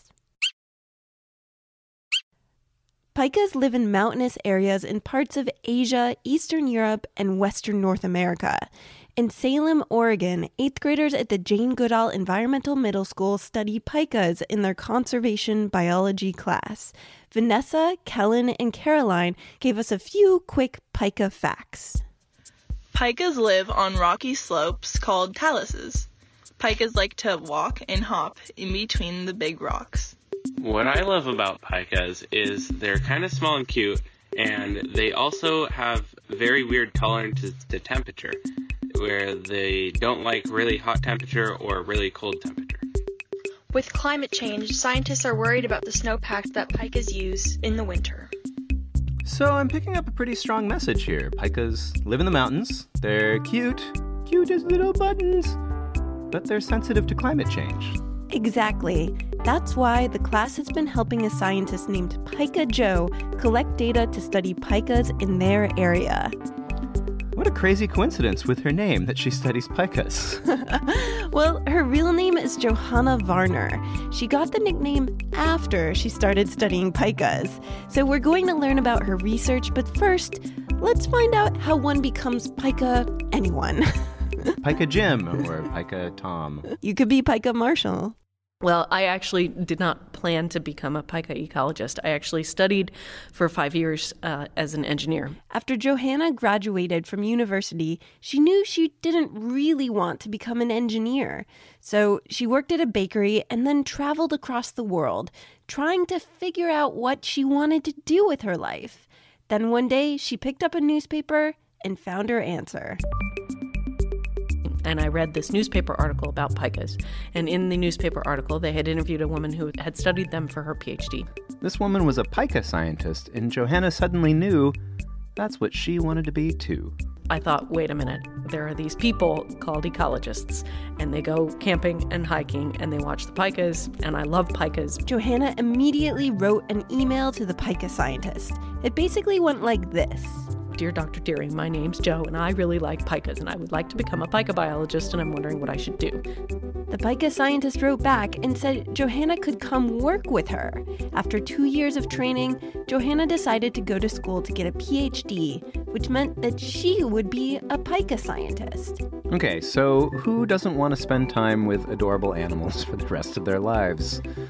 But what does that mean? What do you even do? Cuddle? Do you test their cuddling features?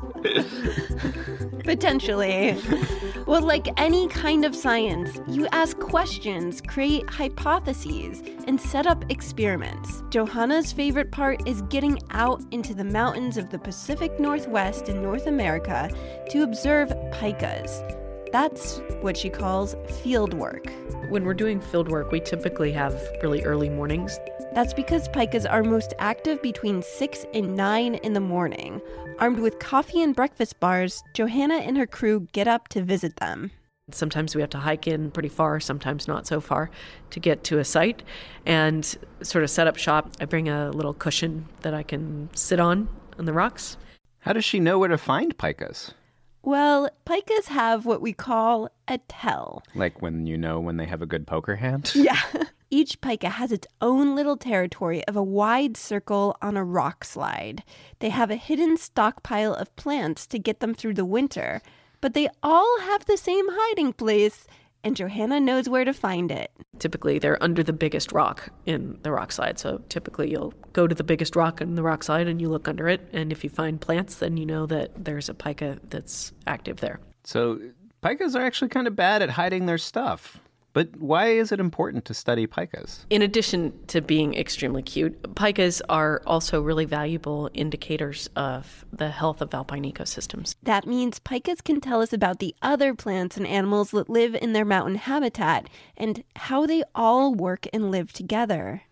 You mean like they'll send little dispatches from the mountains? May 3rd, saw some bugs, ate some tasty plants. Unfortunately, no. It's about how pikas behave in response to change.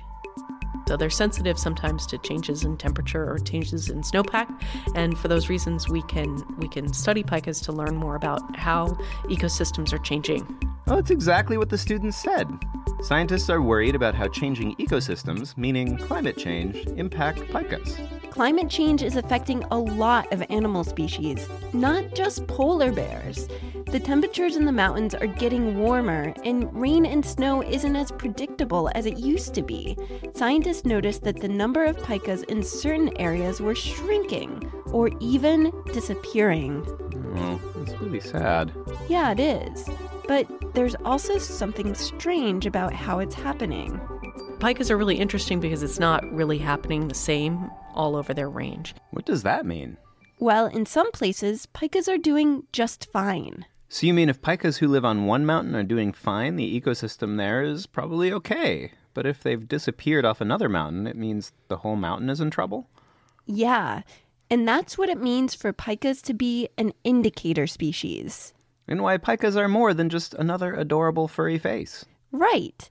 So when Johanna went to set up her first study as a pika scientist, she chose one site where pikas seemed to be doing all right, Mount Hood, a giant volcanic mountain in Oregon. So she hiked out there, found the pika stockpiles, sat down on a cushion. Right, the whole drill. It was a beautiful summer, and Johanna planned to go back the next year and see how the pikas did over the winter. But then something unexpected happened. What I discovered is that in September of 2011, shortly after I had left, there was a big wildfire that swept across the whole north face of Mount Hood. And it burned up most, but not all, of the sites where I had placed temperature sensors and had been observing the behavior of pikas. Oh no! The places where she'd spent her mornings hanging out with pikas were now charred and burned. Johanna was devastated. First thing that I did was kind of curl up in a ball, cry, say sad things like, my PhD just went up in flames. So was everything ruined? Did she just have to start over? Well, after she uncurled herself from the ball position, she started to see things differently.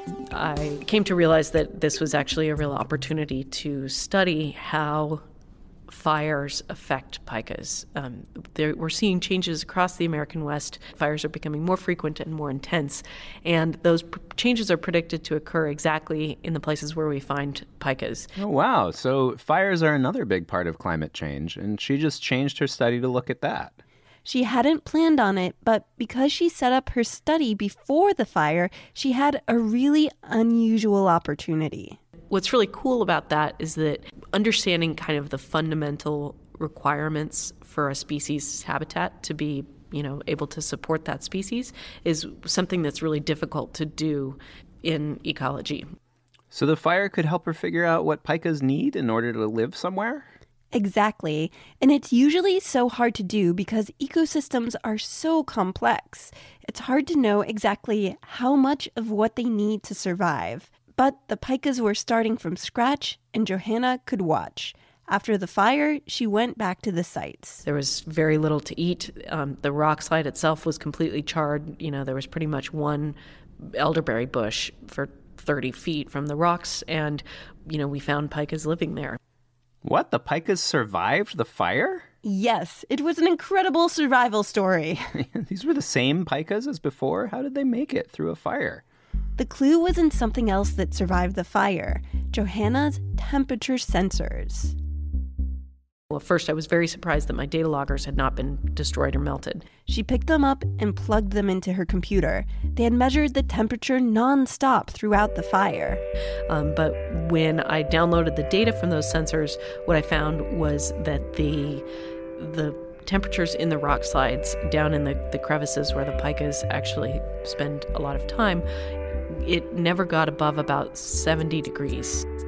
That's unbelievable. It's like a nice summer day temperature. I know. The rock slide served as a really great temperature buffer. The pika's own habitat had saved them. So when Johanna went back to observe them the next 2 summers, she discovered how they recovered from the fire. They just needed one thing: plants. It didn't seem to matter what plants were there. The pikas needed a certain number of plants per square foot, basically, in order to come back. And once there were that many plants per square foot, that's when we saw the pikas come back. So when a pika is out house hunting, it's like looking around like, oh, definitely going to need to repair that rock over there and maybe move this other. We need a bigger rock moved in so that we can have something to hide under. Oh, but we're right next to the plants. I think we'll take it. They're very willing to deal with a fixer-upper. It's a surprising and sort of heartening that at least in some times and some capacities, these animals have the ability to bounce back. It's also good news that the kind of plants doesn't matter, because climate change might affect the type of vegetation that can survive in their habitat. It's support that vegetation changes as a result of climate change are not likely to be affecting pikas. If they are negatively affected by climate change, it's probably more likely that it's through changes in temperature or precipitation patterns. If pikas are affected, it's because of temperature and precipitation, how much rain and snow is in their environment. And it's helpful for scientists like Johanna to know what to focus on. Well, I have a lot of hope for pikas here. Me too. Another cool thing is you don't have to be a pika scientist to help out with the pika science. If you live in areas where pikas live, or nearby, you don't have to live on top of the rock slide, you can collect data just by taking pictures. You can also submit observations of pikas, including pictures and sound files, to a platform called iNaturalist. And there's an app that you can download, and there's actually a project on iNaturalist called the American Pika Atlas. That's so neat. So not only can you get total Instagram-worthy photos of furry adorableness, you can contribute to science. Everyone wins. Do you love spotting animals in your area? Take Johanna's suggestion and check out iNaturalist.org.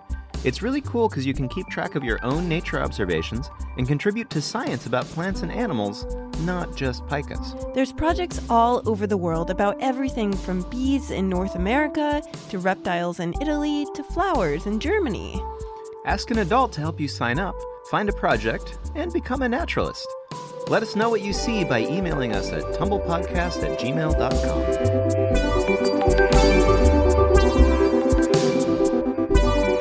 Thanks to Johanna Varner, Assistant Professor of Biology at Colorado Mesa University, as well as Vanessa Carter, Kellen Whitley, and Caroline Minning, 8th grade students at Jane Goodall Environmental Middle School in Salem, Oregon. Special thanks to their teacher, Mike Weddle, for helping record and coordinate with us. If you'd like to learn more about pikas, check out our blog post at sciencepodcastforkids.com. Thanks to all our new patrons this week. Ryan Nakaya of The Kids Should See This. Ryan says she and her kid are fans of ours, and we're fans of theirs. Amalia and Kono from Warwick, Rhode Island, who love to listen to Tumble on the way to school in the morning. We're working on a lot of cool new stuff right now, and our patrons on Patreon are always the first to hear about it.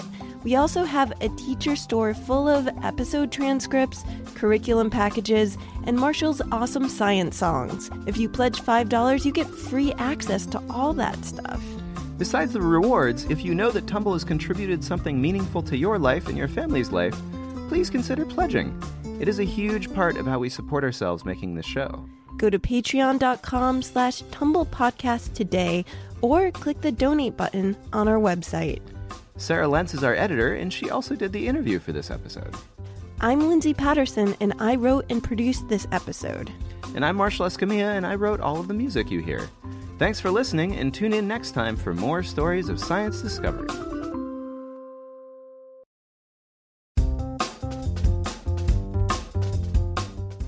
Hi, I'm Lindsay. And I'm Marshall. Welcome to Tumble, the show where we explore stories of science discovery. Today, we're taking a trip and uncovering a mystery about sea stars and their sticky feet. What you think you know about sea stars' spectacular grip might be wrong. We'll head to an aquarium to see it in action, and then we'll find out how scientists made a big mistake when it came to studying sea stars. Hi, my name is Chloe and I'm 9 years old. And my question is, how do sea stars grip onto rocks? Our listener Chloe goes tide pooling every summer near the Atlantic Ocean. That's where she's found sea stars in the wild. I see them on top of rocks at the beach and I don't understand how they do it. She has her suspicions, though. I think they might stick on using slime. But how would we know if sea stars are secret slimesters? And you should say that 10 times fast. I think scientists could find out by putting them on a piece of glass and seeing how they stick. That's actually a really good idea. Because the glass is clear and you could get a close look at their things. Feet? Do they have feet? They do. They're called tube feet. Tube feet. Do they wear tube socks? Oh my god, that's so good. I had not thought of that one. Depending on the species, a sea star can have tens of thousands of feet. Man, that's got to be a huge sock budget. Yeah, that's what they spend most of their money on. They actually don't wear socks because their tube feet help them stick and they help them eat. Did you know that some sea stars actually pop their stomachs out of their mouths to eat? It would really change a dinner party if that's how we did it. Ooh, Stephanie, this looks delicious. Let me It's just kind of amazing that anything can do that. I thought that sea stars were just pretty simple, like hard things that stick onto rocks. Turns out they're a lot cooler than we give them credit for. I started my journey into sea stardom with... Good one. Yeah. I started with Chloe's idea to find out how sea stars stick. My first step was to take a trip to the Birch Aquarium when I was visiting San Diego, California. Testing. That's where I met Delaney Medina in a room with a few sea stars and a sneaky octopus. And a fun fact, he actually got out last week, so we had to put some extra sandbags on. Delaney is an educator and naturalist at the aquarium, and she was going to help me get up close and personal with sea stars. But first, I had to get their name right.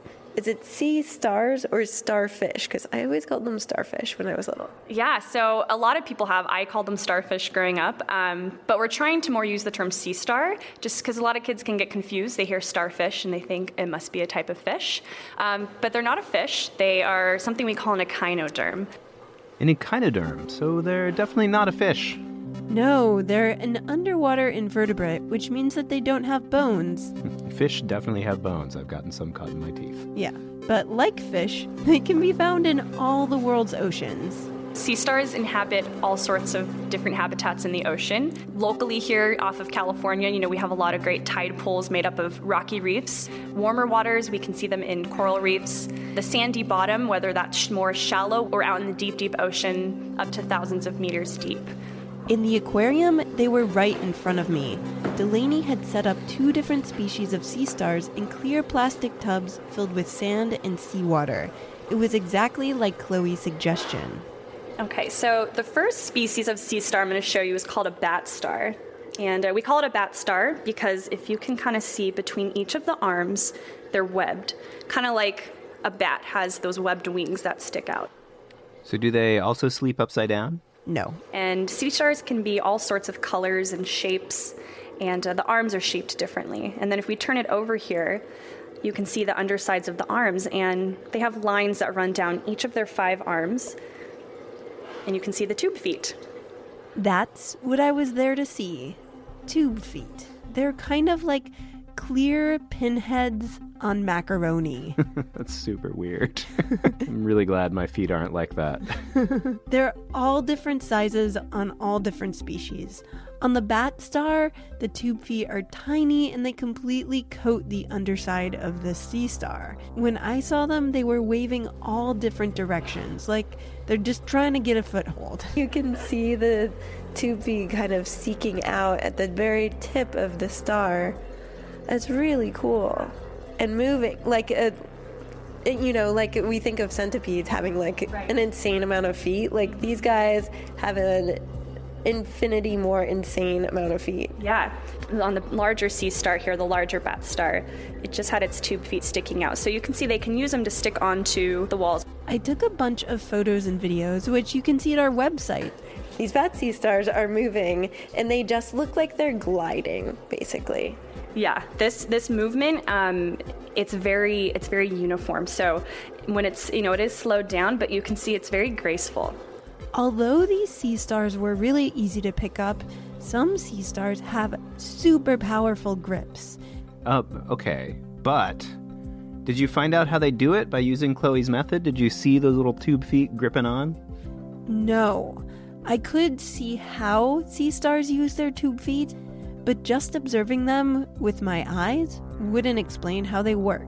That's why, after I left the aquarium, I called Chris Ma, one of the world's experts on sea stars. So I've described about 50 species at this point, 50 new species. Until now, I did not know that there were more than 50 species of sea stars even, let alone 50 new ones.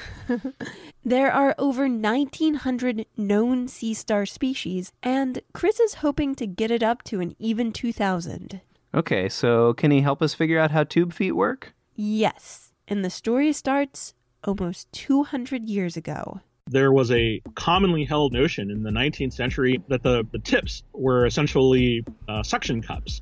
Meaning those pinheads I saw on the top of the tube feet. And this was not an unreasonable assumption because of the shape and so forth. So in one sense, this was your starting hypothesis, This is how they thought it worked. A starting hypothesis, meaning their first explanation. Yeah, and there's nothing wrong with that. The problem was, that's where the scientific process ended. For hundreds of years. It was a hypothesis that had essentially become kind of a semi-fact. So it ended up being just an assumption that they didn't test, like you're supposed to test a hypothesis. It was a hypothesis that was not backed up by evidence, but it was just accepted as true. In the 80s, there were several scientists who began to notice odd holes in this idea. Those odd holes started with actual holes. One of the observations that scientists made was that sea stars could move on a porous surface. Suction cups work when you push them down on a solid surface like a window, sucking out all the air. It creates like a cavity or seal that then attaches to the surface. Hence the pop when you pull it off. But sea stars are regularly observed in aquariums scooting along grates just fine, which are surfaces full of big open holes. So how could a suction cup work on a surface with a big open hole? And it doesn't. Man, that seems so obvious. Like you don't really need to be a scientist to notice that. I know. It's just that no one really asked the question. But once they did, the physical evidence against the suction cup theory continued to mount. You put any suction cup on a glass surface, there's no friction. You can move it around. That's not what happens with tube feet in sea stars, because if you try to move them, they remain stuck. Well, I mean, they could just be really stubborn. And so scientists began to notice something very unusual. And this was that as sea stars walked along the glass, they would actually leave little footprints. And these footprints were solid. They weren't round and empty in the middle, as you might expect a suction cup. They're actual footprint clues. Cold case, sea stars. Fast forward a few decades later, there were scientists in Belgium who began to study the nature of tube feet in not only sea stars, but their cousins, the sea urchins. They were picking up where the starting hypothesis left off 200 years ago, with actual testing. And so what they found upon testing was that the model for suction cups was simply not supported. But if not suction cups, what is it? How do sea stars grip onto rocks? The tube feet were using a glue. A glue? An adhesive system similar to the way geckos use a glue to stick to the wall. It was what's called a dual-gland adhesive system. So sort of two chemicals are emitted by the tube feet, one to allow them to stick and one which allows them to unstick.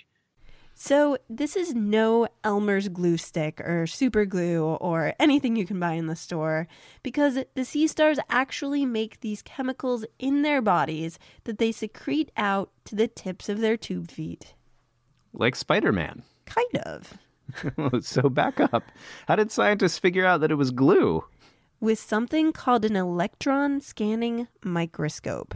And so these are very powerful microscopes that essentially shoot electrons at the surface, providing an almost surreal kind of imagery that comes back. When the scientists aimed the electron scanning microscope on the surfaces that sea stars had climbed over, scientists were able to, number one, observe the footprints. What they saw was leftover adhesive, or glue. The smoking glue gun, as it were. But they also wanted to know how they work, what kinds of ducts and other types of places where these chemicals are secreted through the bottom of the tube feet. Here's what they found out. The bottom of every tube foot has a special layer called a fuzzy coat. I love fuzzy coats. They're so cozy. When the tube foot makes contact with a surface, special cells release chemicals onto the ground. They form a filmy substance underneath the fuzzy foot coat. A filmy substance. So you would say that sea stars are secret slimesters. Kind of. But secret slime is just one part of a layered system. Next, the special cells release a substance that bulks up the fuzzy coat, giving sea stars that tight grip they're known for. So they're stuck to the rock, but is it really hard to let go with all that bulk? No, they just release a new substance and the tube foot picks up easily, leaving the fuzzy coat and all its bulkiness behind. In other words, the telltale footprint. Exactly. Oh, so sea stars are a lot more complex than we give them credit for. Back in the day, simple animals were thought to have simple structures. And in fact, sea stars are not so simple. They're sticky geniuses. Keep in mind that echinoderms in general are older than dinosaurs. Most people don't realize that. And so the mechanisms and all of their adaptations, including tube feet and these adhesive systems, have been around for hundreds of millions of years. Well, that's crazy that it's only been in the past few years that humans have come to understand what sea stars have been doing for millennia. And we were so content to give it a really simple explanation, which appears in many textbooks as a fact. And so that's why it's always important in science to test the basic assumptions of what you're studying. This is just one example of what happens all the time in science and in life. Sometimes there's gaps between the hypothesis and the experiment. In the meantime, the best available explanation can be misinterpreted as scientific fact. Well, so how do we know what's really known? Like if we read a fact in a textbook, how do we know it's been tested? That is a big question. There's some facts, and they're the starting point of knowledge, not the end of knowledge. Chris told me that if you have questions about something you're learning, go and do your own research. As you look back, you might find something that got missed. And that's really how science works. Like, you can always question what's known and discover new things. Right. The scientist who had the same question as Chloe ended up discovering something incredible. And someday, humans might be able to copy what these sea stars do to make glue that works underwater. It's like you could be at an underwater crafting party where you're just scrapbooking with a bunch of sea stars. The picture of us eating some goop on the bottom of the ocean. Oh, that was a fun vacation to the Pacific. Now that we've met sea stars, our friendship will last forever. Thanks, sea stars. You're awesome. What's your favorite animal fact? Once you come up with the coolest thing you think you know about an animal, look it up. Can you find out how scientists know it's true? Is there real evidence and testing behind it? If you think that there's room for doubt, email us with your question at tumblepodcast@gmail.com, and maybe we'll get on the case.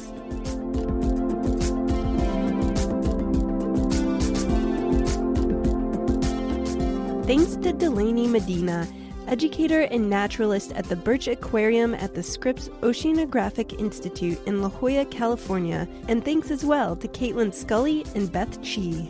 Thanks also to Chris Ma, research associate at the National Museum of Natural History at the Smithsonian Institution, and the writer of Echinoblog, a blog for all things echinoderm.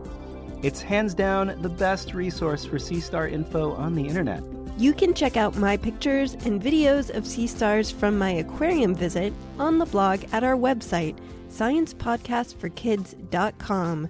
You'll see a sea star doing a ninja backbend and find a link to Chris's explanation of why sea stars don't suck. And thanks also to our Patreon supporters, Julian Perry, go Gators, Julian, and Larson Brown. If you want to join these awesome people, go to patreon.com/tumblepodcast and support us at any level you like. And if you haven't already noticed, Marshall will add anything you want to your shout out. That's true. I'm looking forward to something weird in the future. Sarah Lentz is our editor. I'm Lindsay Patterson, and I wrote and produced this show. I'm Marshall Escamilla, and I make all of the music. Thanks for listening, and join us next time for more stories of science discovery. So, Marshall, we're doing something new this week. Ooh, what is it? We're trying out an idea I've been really excited about. Is it that new cupcake recipe? No, it's better. What could possibly be better? Kids asking science questions on our podcast. See, I think at the best, that's the same as cupcakes. I personally think it's better than cupcakes. Can I just have some cupcakes, though?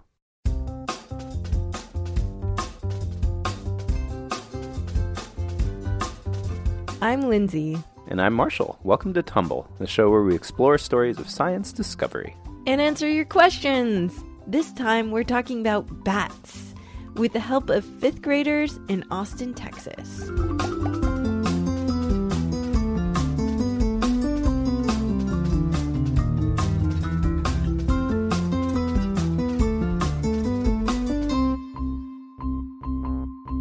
So tell me about those kids. They're a bunch of super smart kids, and they were super curious about bats.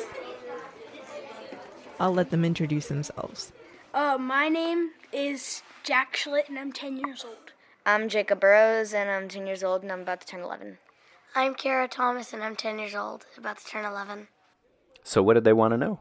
It's a really simple question about something everyone knows about bats, but maybe you never thought why.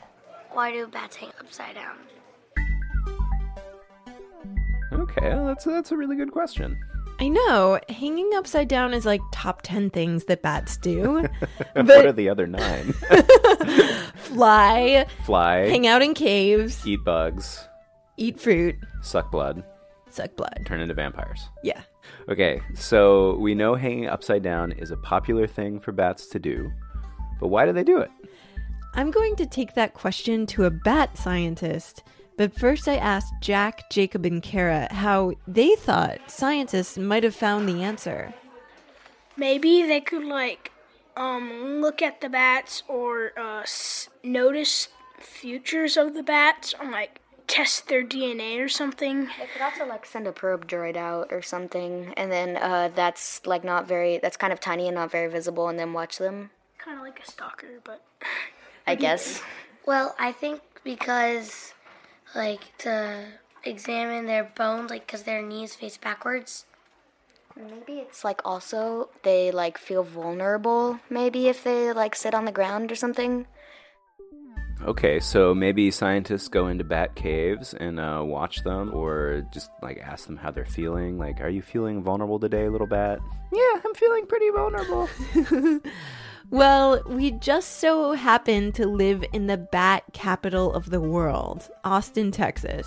So I didn't have to go too far to find the answer at the headquarters of Bat Conservation International. Were the headquarters like a cave? Were they all like hanging upside down and sleeping during the day when you came in? It was disappointingly not a cave. It was a really normal office building. Did they at least have like Transylvanian accents where they were like, welcome to our lab? No, this scientist had an Australian accent because she's Australian. I met Michaela Jemison, a bat scientist and communications manager for Bat Conservation International. Sorry to keep you waiting. Oh, that's okay. Nice to meet you. Nice to meet you too. Come upstairs. I'm afraid there's always a bat emergency somewhere. What kinds of bat emergencies? Oh, people usually... So a bat might call from inside its cave being like, there's some people in the cave. I think they want to study me. I don't know what they're here for. She took me into a small room that kind of looked like a kid's office. Oh, great. Puzzles. So I'd sent Michaela the recording of the question before I came in to talk to her. Kids that you interviewed, man, you found some smart ones. I was a little bit taken aback. I was like, geez, these guys already know half the answer to it. I was really curious because I don't know the answer at all if their theories were correct. They're definitely on the right track, yeah.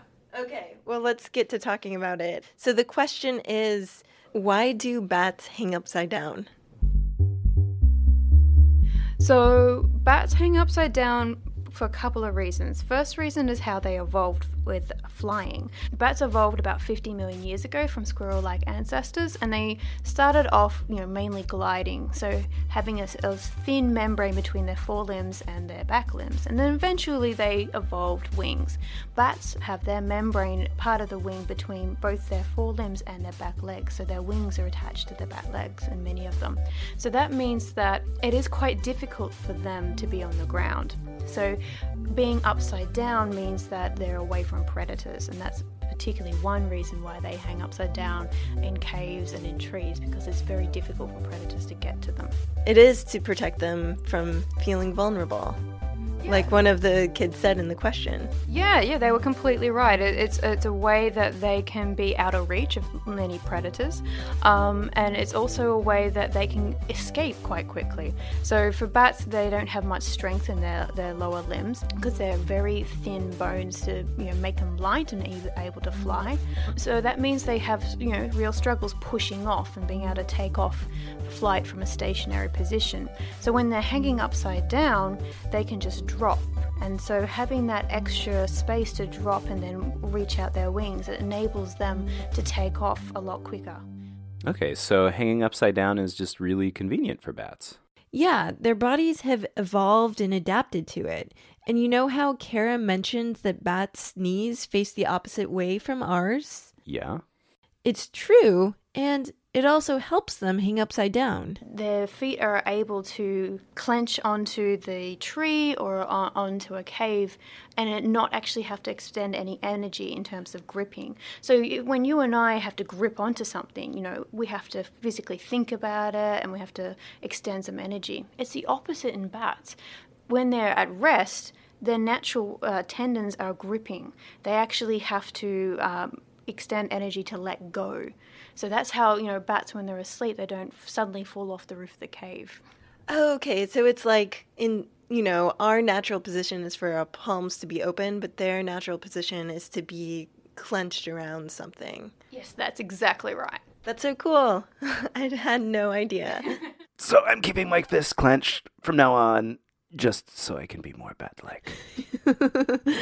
Wait on that. You might not have to, because listen to this. Not all bats evolved to hang upside down. There are some bat species that actually face what we would say the right way up. These are actual, what we call sucker-footed bats. Sucker-footed? Yeah, so these ones actually have little sucker pads on their wrists and on their ankles. And so what they do is they use these pads, they actually roost in rolled up leaves, and they use their little suckers. And instead of what it's saying sucker, they put a little bit of moisture on their sucker pads, and they stick to the leaves. And so instead of having face down towards the ground, they actually have face up towards the light, because that's the way that they would have to escape if anything came across where they were roosting. And so they just lick one wrist and then another and then stick them onto a plant. I love the idea of them curled up in little leaves. It's so cute. Little bat burritos. Yes. Don't order that at Chipotle. But so how do scientists know all this stuff that they know about bats? That's a really good question. The kids had a bunch of ideas about how you would find out about what bats do. How would you sort of summarize the type of research that happens? What are scientists looking for, and how long do they have to look at bats to make a conclusion that this is what happens? Scientists, we do a number of things. There are ecologists, so like myself, where we go out and we study bats in their natural habitat and learn from what they're doing, learn from their behavior. So, one of your kids said probing, maybe setting up cameras. We often put up infrared cameras and watch what they're doing. Do you consider yourself a stalker when you do that? Well, no, I don't know about a stalker. Maybe just a friendly observer. That's not. But the bats didn't ask you to go there. That's true. They don't know that you're outside looking at them. Well, that's very true. But you know what? Bats are always. You would be surprised at how many bats are flying around your house, and you don't know that they're looking at you. So, not that they're all that interested in us. Unfortunately, we're not a tasty bug. But I think it goes both ways. It sounds like stalker behavior to me. It's for science. There are scientists who put bats into wind tunnels and looking at how they fly by putting sensors on their wings and how the different movements of the wings enable them to fly in different ways. There is so many genetic studies going on right now because bats are a group of animals that we know very little about. The second largest group of mammals in the world are bats. Which, when you think about it. What? Yeah. So if you were to have all the mammals in the world, 1 in 4 would be a bat. So there's a lot of bats, and there's a lot that we still don't know about bats. I would have thought that we found out everything. They can turn into smoke. If you become the lord of the bats, you can control them and have them do your bidding. I mean, these are just facts. Yeah. I mean, Marshall, we know the basics. But bats are still mysterious creatures in many ways. And there's a really good reason to find out more about them. Well, because first of all, they're cool. And you want to be the lord of the bats. You need to know how they work. You need to study them.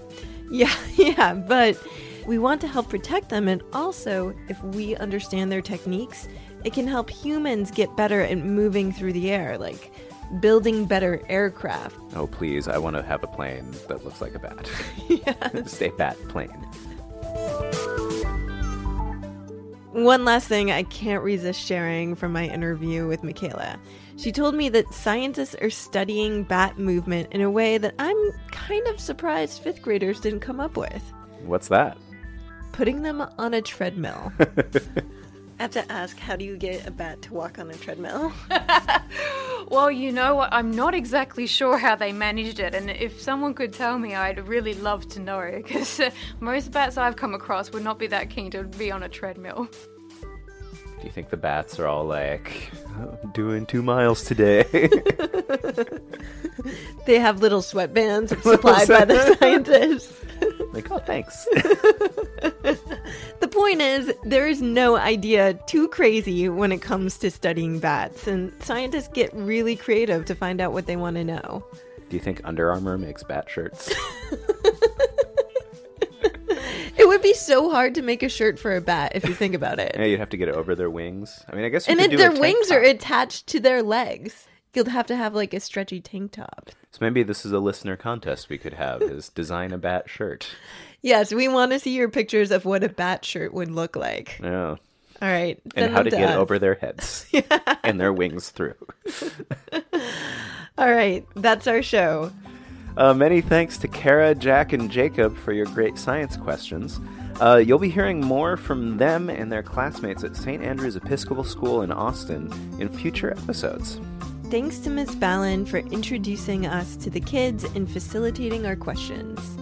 And Michaela Jemison, a.k.a. the Bat Stalker, at Bat Conservation International. I'm Lindsay Patterson, and I produce this show. And I'm Marshall Escamilla, and I do the music and mixing. Sarah Lentz is our associate producer. Ashley Cox is our social media and newsletter guru. And tune in next time for more stories of science discovery.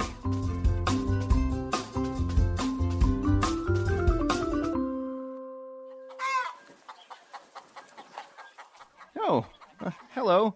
Since you guys are back, that must mean that this winter road trip is all over. I hope you enjoyed it. I know the sheep here really love learning about whale sharks, so that's pretty cool. Anyway, have a great rest of your holiday season, and we'll be back with more brand new episodes of Tumble on January. Give me a Z! From PRX.